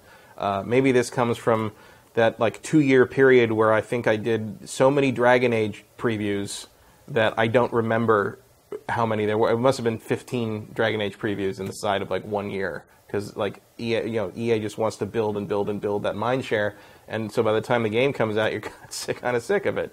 And kind of compressing this into not having to watch Mass Effect Andromeda footage until within a year, a year or less of the game coming out. I'm kind of in favor of that. So I guess I'm kind of surprised in the sense that I wouldn't have thought EA had it in them. Yeah. But I don't disagree with the thought. So what do you think, Matt? We've been waiting a long time for all this information. It looks cool. It doesn't look particularly like Mass Effect in some ways. Hey, Sam, roll the first clip that we have. But I'm interested. 4-minute one? Yeah, it's called B-roll, I think it is. Are you interested in it? Yeah. I mean, I still have the same skepticism over the characters in the story. That's what I'm here for. But it certainly looks nice. It seems like this is going to be a showcase for kind of the PS4 Pro 4K thing. I remain... Much like Last Guardian, I remain hopeful but skeptical. I won't know until I play this thing. I mean, lots of details. Yeah. Shown off for the first time. It's the BioWare, or they're saying that it's not the beginning of a trilogy. No, I think, what was it, they're probably going to make more, but they won't all necessarily have you playing as the riders, basically. Isn't that crazy, though? I mean, I guess it's not really that crazy. It's only crazy when you think about them, because that's how they do things. But most games tell one story, and then they move on for the sequel. I mean, especially when a game's 50 hours long, you can definitely satisfy a story arc in 50 hours. It also does not surprise me in the sense that I'm sure they do not want to do the whole your decisions carry over for 2 more games thing, because they barely pulled it off in the last one. I mean, and nobody was happy with it anyway. Yeah. Yeah, I mean... But that's the thing, is yes, it was disappointing that your decisions didn't factor directly, over the course of 3 games, and directly factor into what the ending was. But in terms of how 3 played out, that took into account over 100 different like little variables, and that's I've played through these things 3 separate times, and 3 was surprisingly different in many ways depending on what I'd done in the previous games with those different characters. It still came down to the same pick a color ending, but like in terms of what the third game really paid off in terms of all those decisions with those individual characters over the course of the game, that was pretty impressive. But I can understand why you would not want to try that again. Well, they haven't gone on... I think somebody asked them if their saves will work in this game. And they were non-committal. They didn't say no. I don't see how that would matter, though. Because, like, I think the expedition to go out to Andromeda, it starts, like, 10 years before the Reapers show up in Mass Effect 1, and they leave, like, right around the time of Mass Effect 2, I want to say. So, like, I feel like whatever Shepard did isn't really going to matter. Like, they've been in a sleeper ship for 200 years, basically. Like, what's it going to change? Relationships, maybe? Of what? Like, no one in this ship is going to know what happened back there. Yeah, I guess that's a good point. They're in another galaxy. There's very few places you could be further removed from what happens on Earth than another galaxy. Yeah. Like, they're never going to know what happens on Earth ever again, basically. There's, like, communication would take years. Do you think that's a good idea? Probably. I mean... Really? I mean, I'd rather them not try to build on the Shepard thing. Don't you feel like, though, us as human beings who are playing video games, that in games like this, at least for me personally, I always feel like I want to know what's going on or have some kind of an attachment to Earth? Well, we do know what happened. Like, because at the end of Mass Effect, you've got that little vignette thing where Buzz Aldrin's terrible voiceover tells you, it turns out that the Mass Effect games were a story being told to by some old guy to his grandchild, like hundreds of years later, when Shepard had become a legend more than a historical figure. Possibly around the time that they arrive in Andromeda, 200 years later. So we know that basically it all worked out pretty well, and humanity or sentient life is still around in some form, and they tell stories of the Shepard, and the Shepard's a hero, so apparently the Reapers didn't kill everybody, so I guess we're good, Like, that's all we need to know, and frankly, like, I like even with the disappointing ending, I love the Shepard trilogy in Mass Effect so much that I'd rather they just step away from it. And I would rather this not be called Mass Effect, but, like, if you're going to continue the brand... I agree they need to get away from the story arc that they did. Yeah, they jump to another galaxy, they've brought the races that everybody likes with them so they can populate the new galaxy with Asari Turians and Solarians and whatever. And now it's a clean break. It's like we don't have to worry about the old continuity. We can just tell stories with the same kind of interpersonal dynamics and interracial dynamics on a galactic scale, and we have all these new things we can explore because we're not tied down to what happened in the other games, and like we have to acknowledge the Geth are in this part of the galaxy and the Turians are over here, and you can do whatever the hell you want, but you still kind of have the trappings that people like from Mass Effect. So it's probably the smartest way to go. It's a clean break. I mean, the one thing I would say about the footage that they've shown so far is it doesn't appear that there's any, like, civilization, I guess is the word I'm looking for. It just seems like you're out on these far-flung, like, alien planets, but there's no home. I guess that's what I'm trying to get at. Is it like, when you play games like this, I feel like I need to have an attachment to some place that feels like home. Well, your home is going to be that colony ship, right? But that's not a home. That's sure it just is. like a hunk of metal flying through space. It's like, their home. That's what it. I mean, right? Well, it takes 200 years to get somewhere or whatever. But and you're going to probably upgrade it and do all the usual mother-based stuff with it. But like, that's fine. But I mean, in Mass Effect, your home is the Normandy. Yeah. And you're getting a ship that's like the Normandy, they've said in this, because they recognize that was sort of your home base idea. Yeah. So, I'm sure they're going to give you all the trappings, all the settings, all the dressings of Mass Effect in some, shifted form or another. You even got a generic title. You're the Pathfinder. Yeah. It's all this, it sounds like Destiny is what it sounds like. You were the Shepherd, now you're the Pathfinder. Yeah. Later will be the Harvester, or the Reaper, or the Fallen. Yeah, or exactly. the Vex. Yeah. Or the Watcher, or the Sphere, or the Traveler.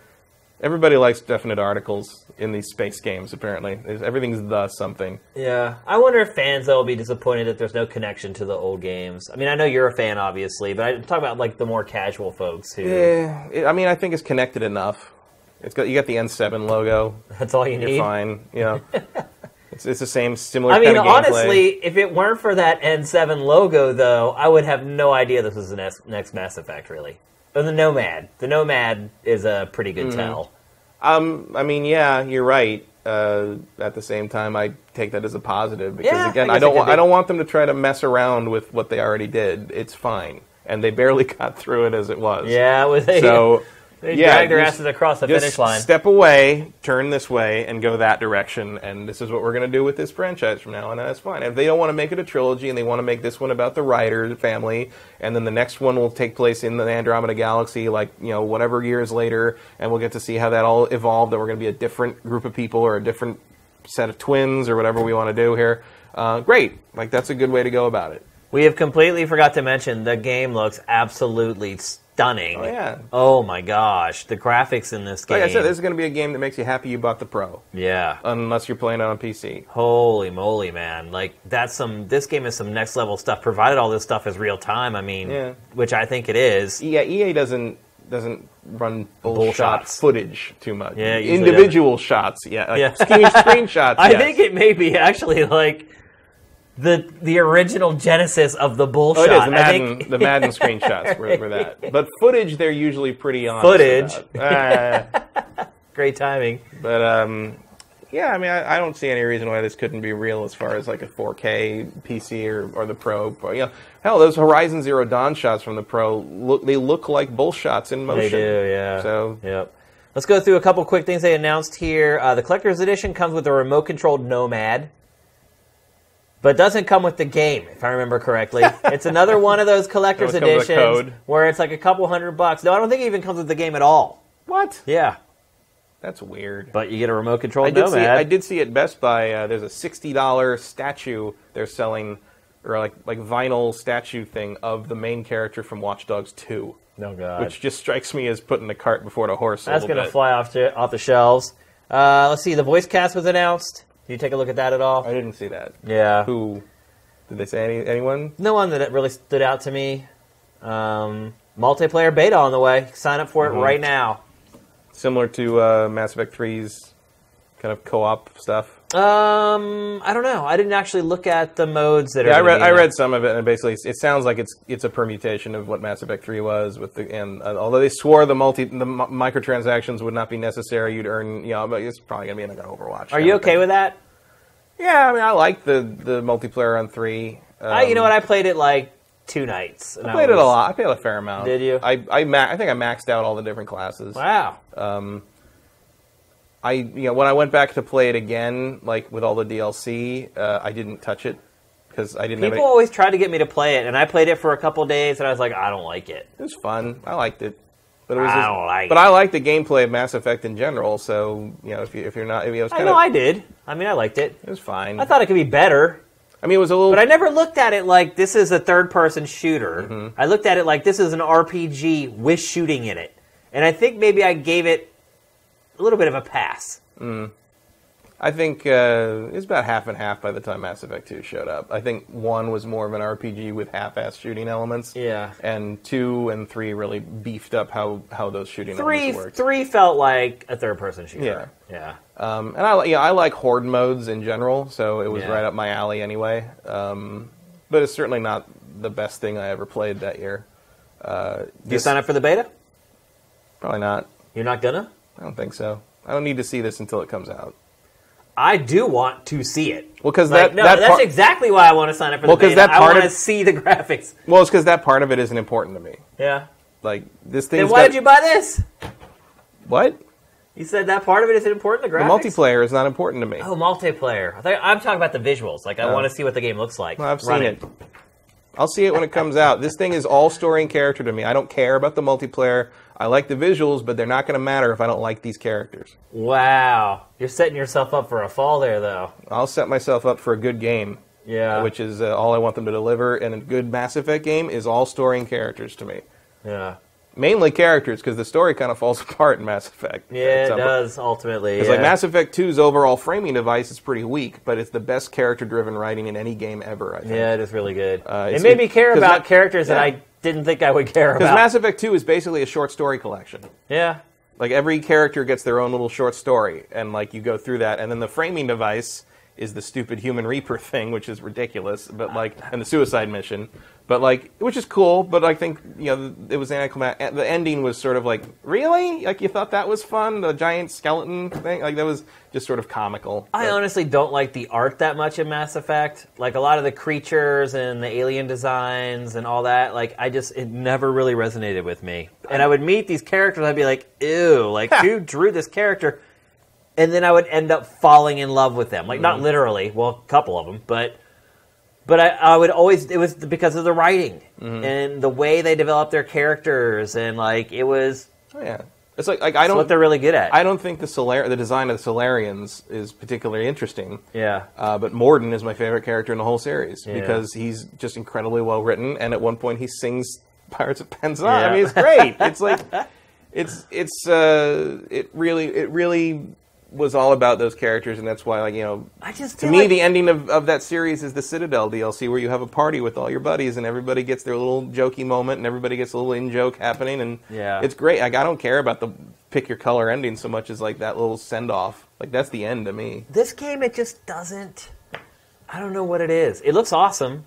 It's obviously graphically and technically, it's stunning. It just doesn't seem to have the same charm as the other ones. Sort of, but I feel like to get the charm of Mass Effect, you have to like absorb get into it more. And, Like we need to know more. We need to. We're just seeing little vertical. We need to go through the journey. We need to hang out on whatever the equivalent of the Citadel is. That's what I think you're going to get. Your home base is going to be like a Normandy equivalent, and then the colony ship is going to be the Citadel, essentially. I can see that. What is this galaxy map? Well, the galaxy map is apparently more of an immersive thing. And like, there's no load times, and there's no like just move the ship and pick the thing. It's more like fly through the galaxy, and that's where you're going to go. And then by the time you have to go out of the back of the ship and drop out, and that's cool. So it's less stop and go than the old one. But like that to me, like that's one of the big things about Mass Effect. You go up to that galaxy map and it zooms in and that music starts playing and it's like, I love it. Like that, I love like zooming in that galaxy map and having like a full quest log, and I have so much to do in the galaxy now. And that's what I want out of this is like this like that feeling of being in the hands of a game that like knows where it's going and knows what it's telling and knows what it's saying. And does EA have that in them at this point? Does BioWare have that in them now? I don't know. I do know one thing, though. It does look like it is still coming out in the spring, despite what they said on their earnings report last week. All the promotion. I think something else leaked out this week as well that pointed to spring. Yeah, I feel like we wouldn't have gotten this now if it wasn't still on track. Well, it was N7, November 7th. Yeah, well. They kind of had to do something, right? I suppose. Yeah. So I'm excited for it. I actually kind of like the fact that it seems a little unfamiliar. Well, it should because we already played, galaxy. And we've also played 3 games, 100+ hours worth of the other stuff. So I agree with 700 you. for some of us. Yeah. I didn't go that far. So I do agree with you. I've spent a full month of my life playing Mass Effect. That's crazy. But I do agree with you. It probably is a good thing to kind of get a fresh perspective into the franchise and look at it a little differently. And if I hope they do pull it off, because like I'd love to have more Mass Effect to love. I would love to see some cities or some civilization. I don't know if that's in the cards, but look, if you go to the Andromeda Galaxy and there's nobody there, that's a pretty boring game. So I feel like you're gonna. I wonder if some of that is like they don't want to show it yet, because clearly we're going to have a bunch of the old Mass Effect races with us because they all came on that colony ship. But there's going to be some new ones. Yeah. There's going to be some different stuff. There's going to be something we've never seen before. So that's going to be, I'm sure, part of the thrust, at least of the early part of the game, is discovering who rules this galaxy. Yep. All right, let's move on to our trailer of the week. Dishonored just came out an hour ago. So some of you guys may have left the stream to go play. I don't blame you one bit. As I said in an earlier episode, it's probably my most anticipated game of Q4, and I've got it right here in my hands. Instead, I'm here talking to you guys about video games when I should be playing one. So our trailer of the week is the launch trailer for Dishonored 2. Let's roll it. Look around you. You haven't been watching the dark corners of the world. Maybe living in a palace has made you soft.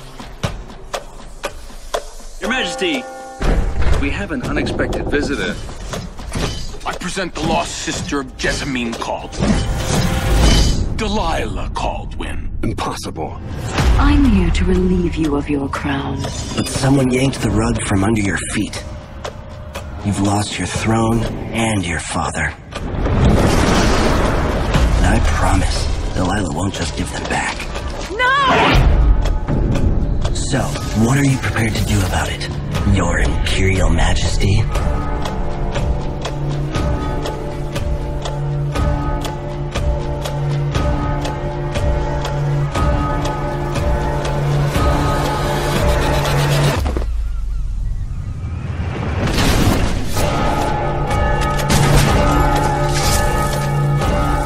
Delilah's playing the long games. And now she's an empress. How many of your own subjects are you ready to slaughter? And what are you willing to become? Take it! Oh, shit!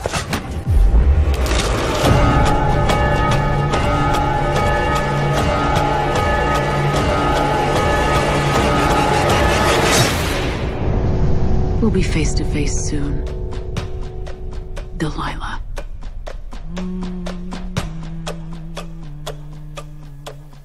I think I'm just going to check out early and just go, just start playing really this makes right the now. first one, makes the first one look mundane. It really does.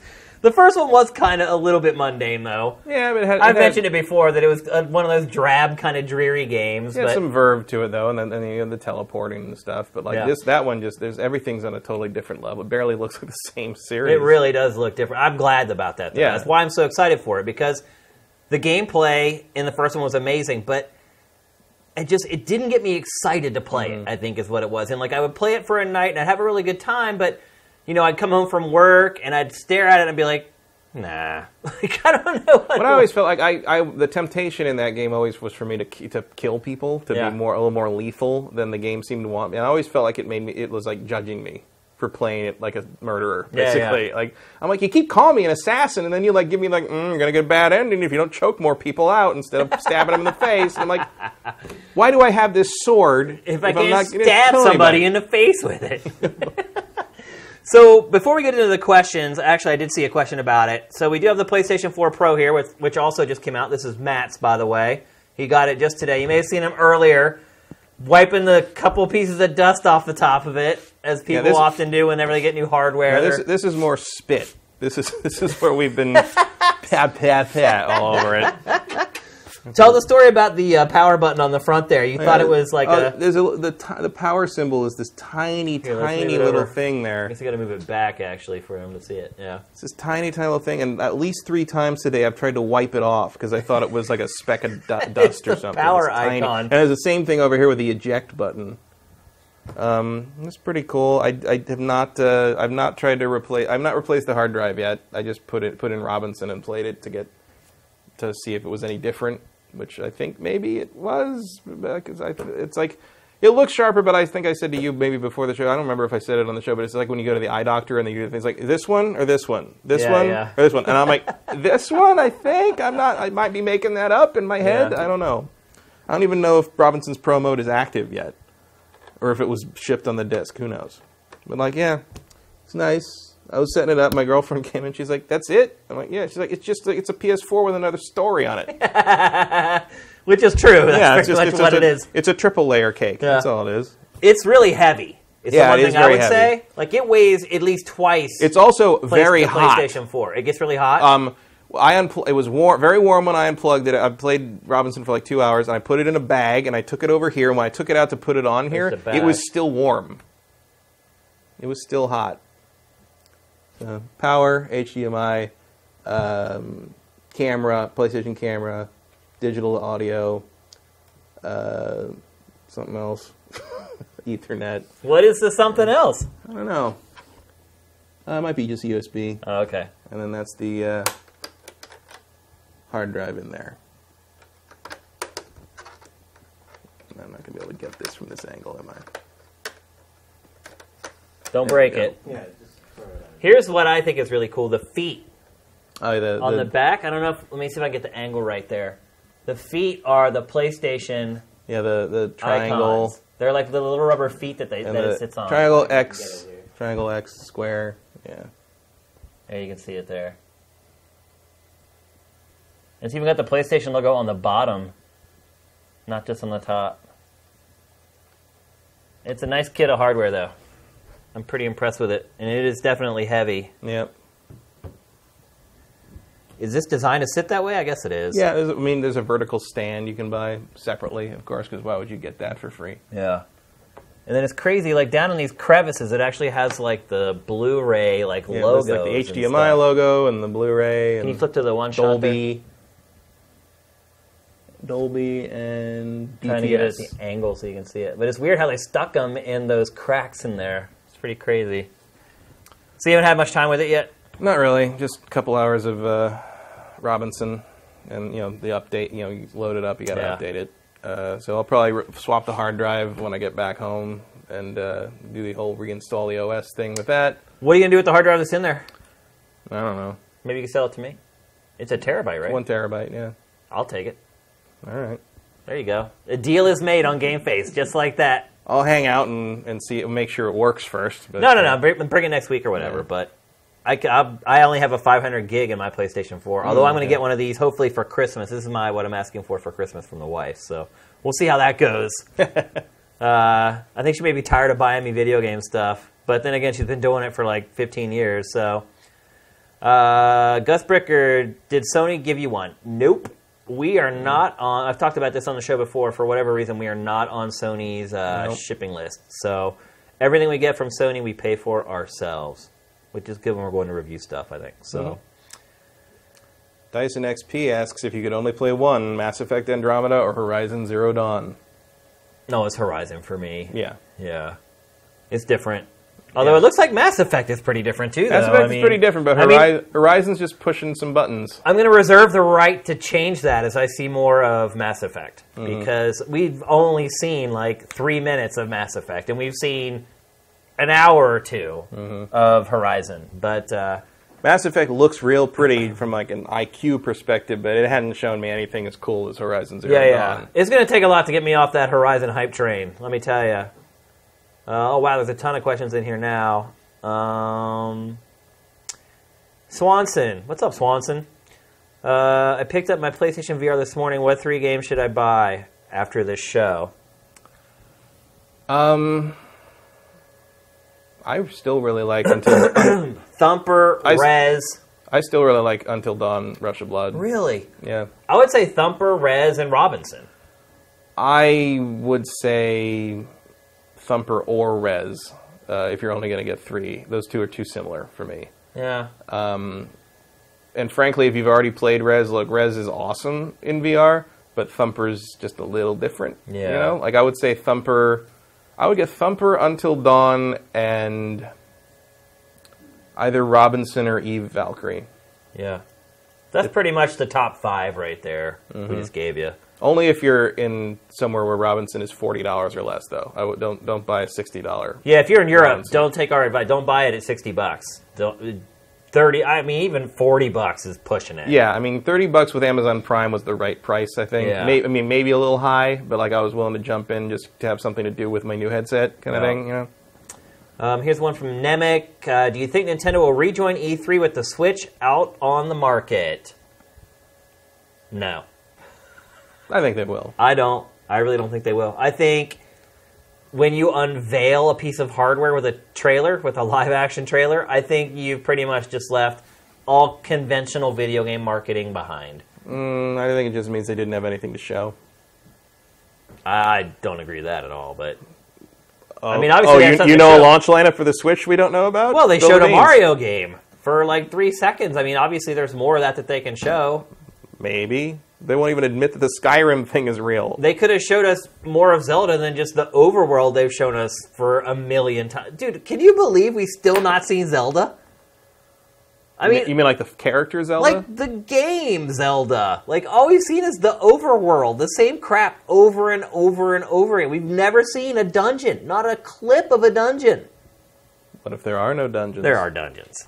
There's no way in hell they're going to make you run around that overworld for 60 hours. There's no way in hell they're going to make you sail around that ocean for 5 hours looking for Triforce pieces. There's no way in hell they're going to make you run around the game as a wolf for half the game. There's no way in hell they're going to make you swing that stupid remote all over to use the sword all over. They're going to do something. But there are dungeons. Probably. I'll bet you whatever you want to bet that there are dungeons. I mean, they probably are, but it's just like, what if, I'll bet you this, that there are dungeons. Well, they're focusing much harder on the open world idea because that's the new part. Yeah. But we've seen the same crap over and over again. Like I'm interested in the fact that, taking what you said more literally, we haven't seen Zelda herself. Yeah. We have not seen any other characters. You're right. In this game. No Ganon, no anything. I'm starting to get excited for that game, by the way. Let's see. So Matt says yes, I say no on Nintendo rejoining E3. We'll see what happens. I still don't fully rule out delayed till September big blowout at E3. So we'll see. On January 12th, is it? Yeah. Yeah. They kind of have to. Eric Estrada, 12. Shane, whose idea was it to have puns and one-liners at the end of the reviews back in GT? Also, you forgot Agents of Mayhem is from Deep Silver. Touché. I pretty much set up everything at GT. So, and for the first... Yeah, you read the lower thirds on this show and you don't know where the puns came from? Really? That's a good point. 3 guesses. Yeah. So for the first 4 years at GT, I was the reviews editor. So I wanted to be the reviews editor first to kind of lay down the template of how everything would happen going forward. So, and then I eventually passed it off to Ryan Stevens, and he was the reviews editor for the last few years before everything kind of fell apart at GT. And look, it wasn't rigid or anything like that. Like, people didn't have to add a pun at the end, but I think people had fun with it. And another thing that I kind of started doing when I wrote reviews was, like, the intro paragraph was always wrapped up with a question. And I only did that myself, like when I was writing my own reviews at GT. And then my editorial staff just started doing it, like, all on their own. And still, if you read, like, the reviews at Easy Allies, particularly the ones that Bloodworth writes, his intro always finishes with a question. So, kind of cool. Justin Horman, what's the game from your childhood you go back to play a little bit every now and then the most? That's a good question. I was just playing... Here's something really cool, actually. So, Infinite Warfare Zombie Mode. When you die in the Zombies mode, you get sent to this arcade. And in the arcade is pretty much every Atari 2600 game ever. So there are arcade cabinets that you walk up to, and then you can play. And so last night I played like Barnstormer and River Raid. River Raid's a great game, by the way. Like, that's probably the best ever Atari 2600 game, in my opinion. But other than that, like, I just think... I really like Atlantis. Yeah, that was good, too. Yeah, it was actually really good. You're right, that was a really good game. But, I don't know, arcade games, probably. Just old Pac-Man, Donkey Kong, stuff like that. Yeah, I go back to... there's 2 main ones I think I go back to the most, and that one would be the arcade game Rolling Thunder, which is kind of a Shinobi game. I remember when Shinobi first came out, I was like, what's this Rolling Thunder ripoff? Rolling Thunder was a Namco game. I ended up liking Shinobi a lot, too, because Shinobi is one of my favorites of all time. But Rolling Thunder, and then every once in a while, because I had an Apple IIe, every once in a while I go, like, there's a site where you can go to, like, it's like Apple II GS stuff, and, like, you can, like, load up an emulator of it, and they have, like, almost every game ever. I will load up a game called Power Bots that no one has ever heard of. Actually, we have enough European viewers that they might know it. It was, I think it was more popular there. It was a game called Power Bots, and I will play through that again, just for old time's sake, because for whatever reason, that was one of the games I loved. And it has never been released again in any form. So if you go find that Apple II GS site and play Power Bots, that's one of the games I like the most. There are a lot of arcade games that, for me, just hearing them, like Donkey Kong, the sound effect of Mario running, that dunk dunk dunk dunk, like all that stuff, like it takes me right back to being a kid, and very specific memories of very specific arcades that I was hanging around in, like.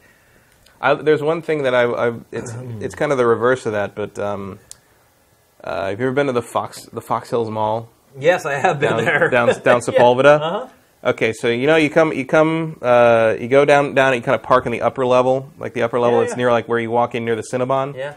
Okay, when you walk in right up to the automatic doors in the parking lot, right up as you're about to enter, for whatever reason, it's the mix of the air conditioning exhaust plus the certain location of the food court or whatever. It smells exactly like an arcade from 1983. And like I walk in that door every time I go there just to smell it, just to remember. And like it's funny because like when I smell that and think about that in my head, like the memory my head conjures up always begins with like the sound of jumping over the barrel. Yeah. It's funny how that weird, and it's funny how you can tell a fake mix of arcade sounds versus what it actually sounded like. Oh, yeah, for sure. Back in the day. It's a very specific cacophony. Yep. Sublevel 28 says you finally play Owlboy. I'm assuming you're asking me. I have not played it, but obviously Matt did. He talked about it in last week's show. Have you played more of it? Yeah, a little bit. Still feel the same about it? Still good. I mean, again, it's part of the problem with games like that is it just makes me sit there and miss Metroid and Castlevania. But at least we have it.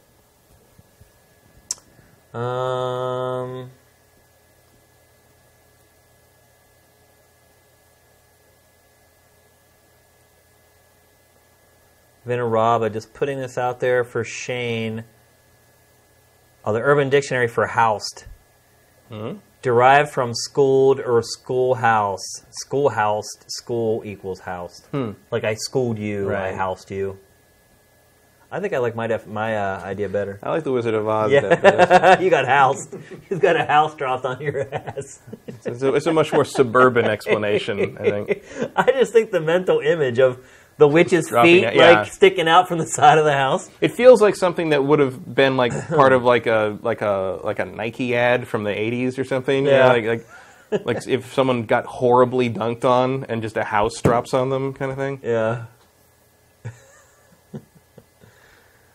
I said, don't leave that thing with Shane, it'll get stolen. Yeah.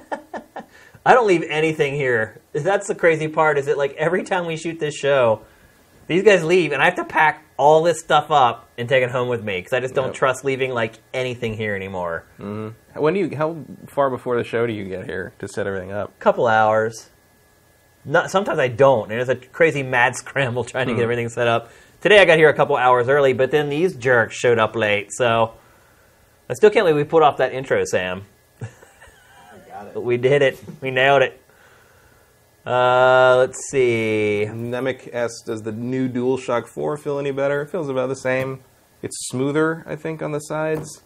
I do notice the light shining in my eye, because you can see the light through the top of the thing now. Right. It really shines in your eye? I notice it. Wow. I'm sensitive to like light from out of my eye line, basically. Most people probably won't notice it. Otherwise, it's pretty much feels the same. I haven't used it in a game that tracks it in like the VR thing. I wonder if it tracks better now that it has the light on the top, so it kind of has a better idea if I'm holding it wrong. Yeah. Because I did notice that in some of the VR games that like track the controller, like sometimes it would lose the controller because I hold it wrong, or I hold it down, and I guess the light they can't see the light on the edge, so light on the top might help with that. Right. Because I guess I'm one of the people that holds it weird. I think most people hold controllers like that if they're relaxed or whatever. But Robinson doesn't do that, so I have no frame of reference yet. But it feels fine. Let's see, one last question from Zero Kaiser. Does the PS4 Pro affect remote play? Should work the same, right? I would think. Yeah. I pretty much never use it, so. Yeah, I've used remote play like twice. But I don't know how to answer that question. Yeah. I actually don't know if it supports it, and I assume it does. It should, yeah. It should. So, I mean, it uses the same OS. It should be the same thing. You would think. But Sony seems to have finally stepped away from the Vita, judging by the free games for PS Plus this month. Yeah. There is no Vita one. Yeah. So. Oh, wait, there's not a Vita one at all? I don't think there's any Vita games Really? this month. Yeah. They finally cut it off. Correct me if I'm wrong, but I think there was no Vita. It was just PS3 and PS4. Well, I think... Oh, really? Because what I was about to say is that sometimes like they separate the PS3 and Vita from the PS4. Like they'll put out a trailer just for the PS4, and you may think that there aren't any Vita and PS3, but there actually are. Well, no, I always look. Oh, okay. I didn't see any Vita. I might be wrong. I don't know. Nolan Elric says it supports wireless N, which is faster, so it might be better. Yep. All right, so that's going to do it for GameFace episode 67. Thanks for sticking around with us on the stream and asking some great questions. Obviously, we'll be talking about Dishonored 2 next week. Wish we could have talked about it today. But you know, with Bethesda's new review policy, It'd be an hour and a half into. Well, maybe I couldn't because I'm using it playing PC. That's right. That's a good point. When I get home, we'll see if this is going to work or not. Yep. So yeah, we'll definitely be talking about it next week on the show. Obviously, Matt, you'll probably have a lot more experience with your PlayStation 4 Pro. Well, I'm basically going to take it home, swap the hard drive out, and start the transfer from my old PS4, and I'll probably try to play Dishonored while that's going on, because apparently it takes a while. Yeah, and yeah, what if you want to get your report on that after you spent a lot of work just to save PT. Yep, that's really what it comes down to. Pretty much, yeah. Like, I'm probably going to delete almost everything on that hard drive except PT and just transfer it all I don't blame over. you. There's really no reason. I mean, I have my hard drive full of stuff that I haven't touched in like forever, so yeah, same. Probably good for me to do a little purging. And like, as well. it's just, I have a very fast connection. It's probably faster to download the things again rather than to transfer them through the cable. Because I know on GAF people were saying like it was taking hours and hours. So it took me. I mean, it's better than not being It took able me to like do it. 8 hours to install Robinson the Journey yesterday. Is it that big? I thought it was it's like 6 not. gigs. It's like 6 gigs, and I finally got so sick of it that I just shut down my PlayStation 4 and turned it back on, and it went drip. Oh yeah. The other thing you can do... PlayStation Network is such garbage. I don't have much problem with it, but if you do run into a problem with that, one of the things I found is pause the download, go to the option, the settings of the system, do the network test, which will like reconnect, do the disconnect and reconnect you, and then go and resume it. And a lot of times you get connected to a better download server somehow. Crazy. So it's not like we're paying for it or anything. No, nothing like that. I mean, at least, you couldn't complain on the PS3 because it's like, well, it's free. It's What free. do you want? It changes a little bit when you're paying the money. So, but it's we'll see how it goes. We'll hear from you next week. So everybody have an excellent night, an excellent weekend. We'll see you next Thursday. GameFace is up and out.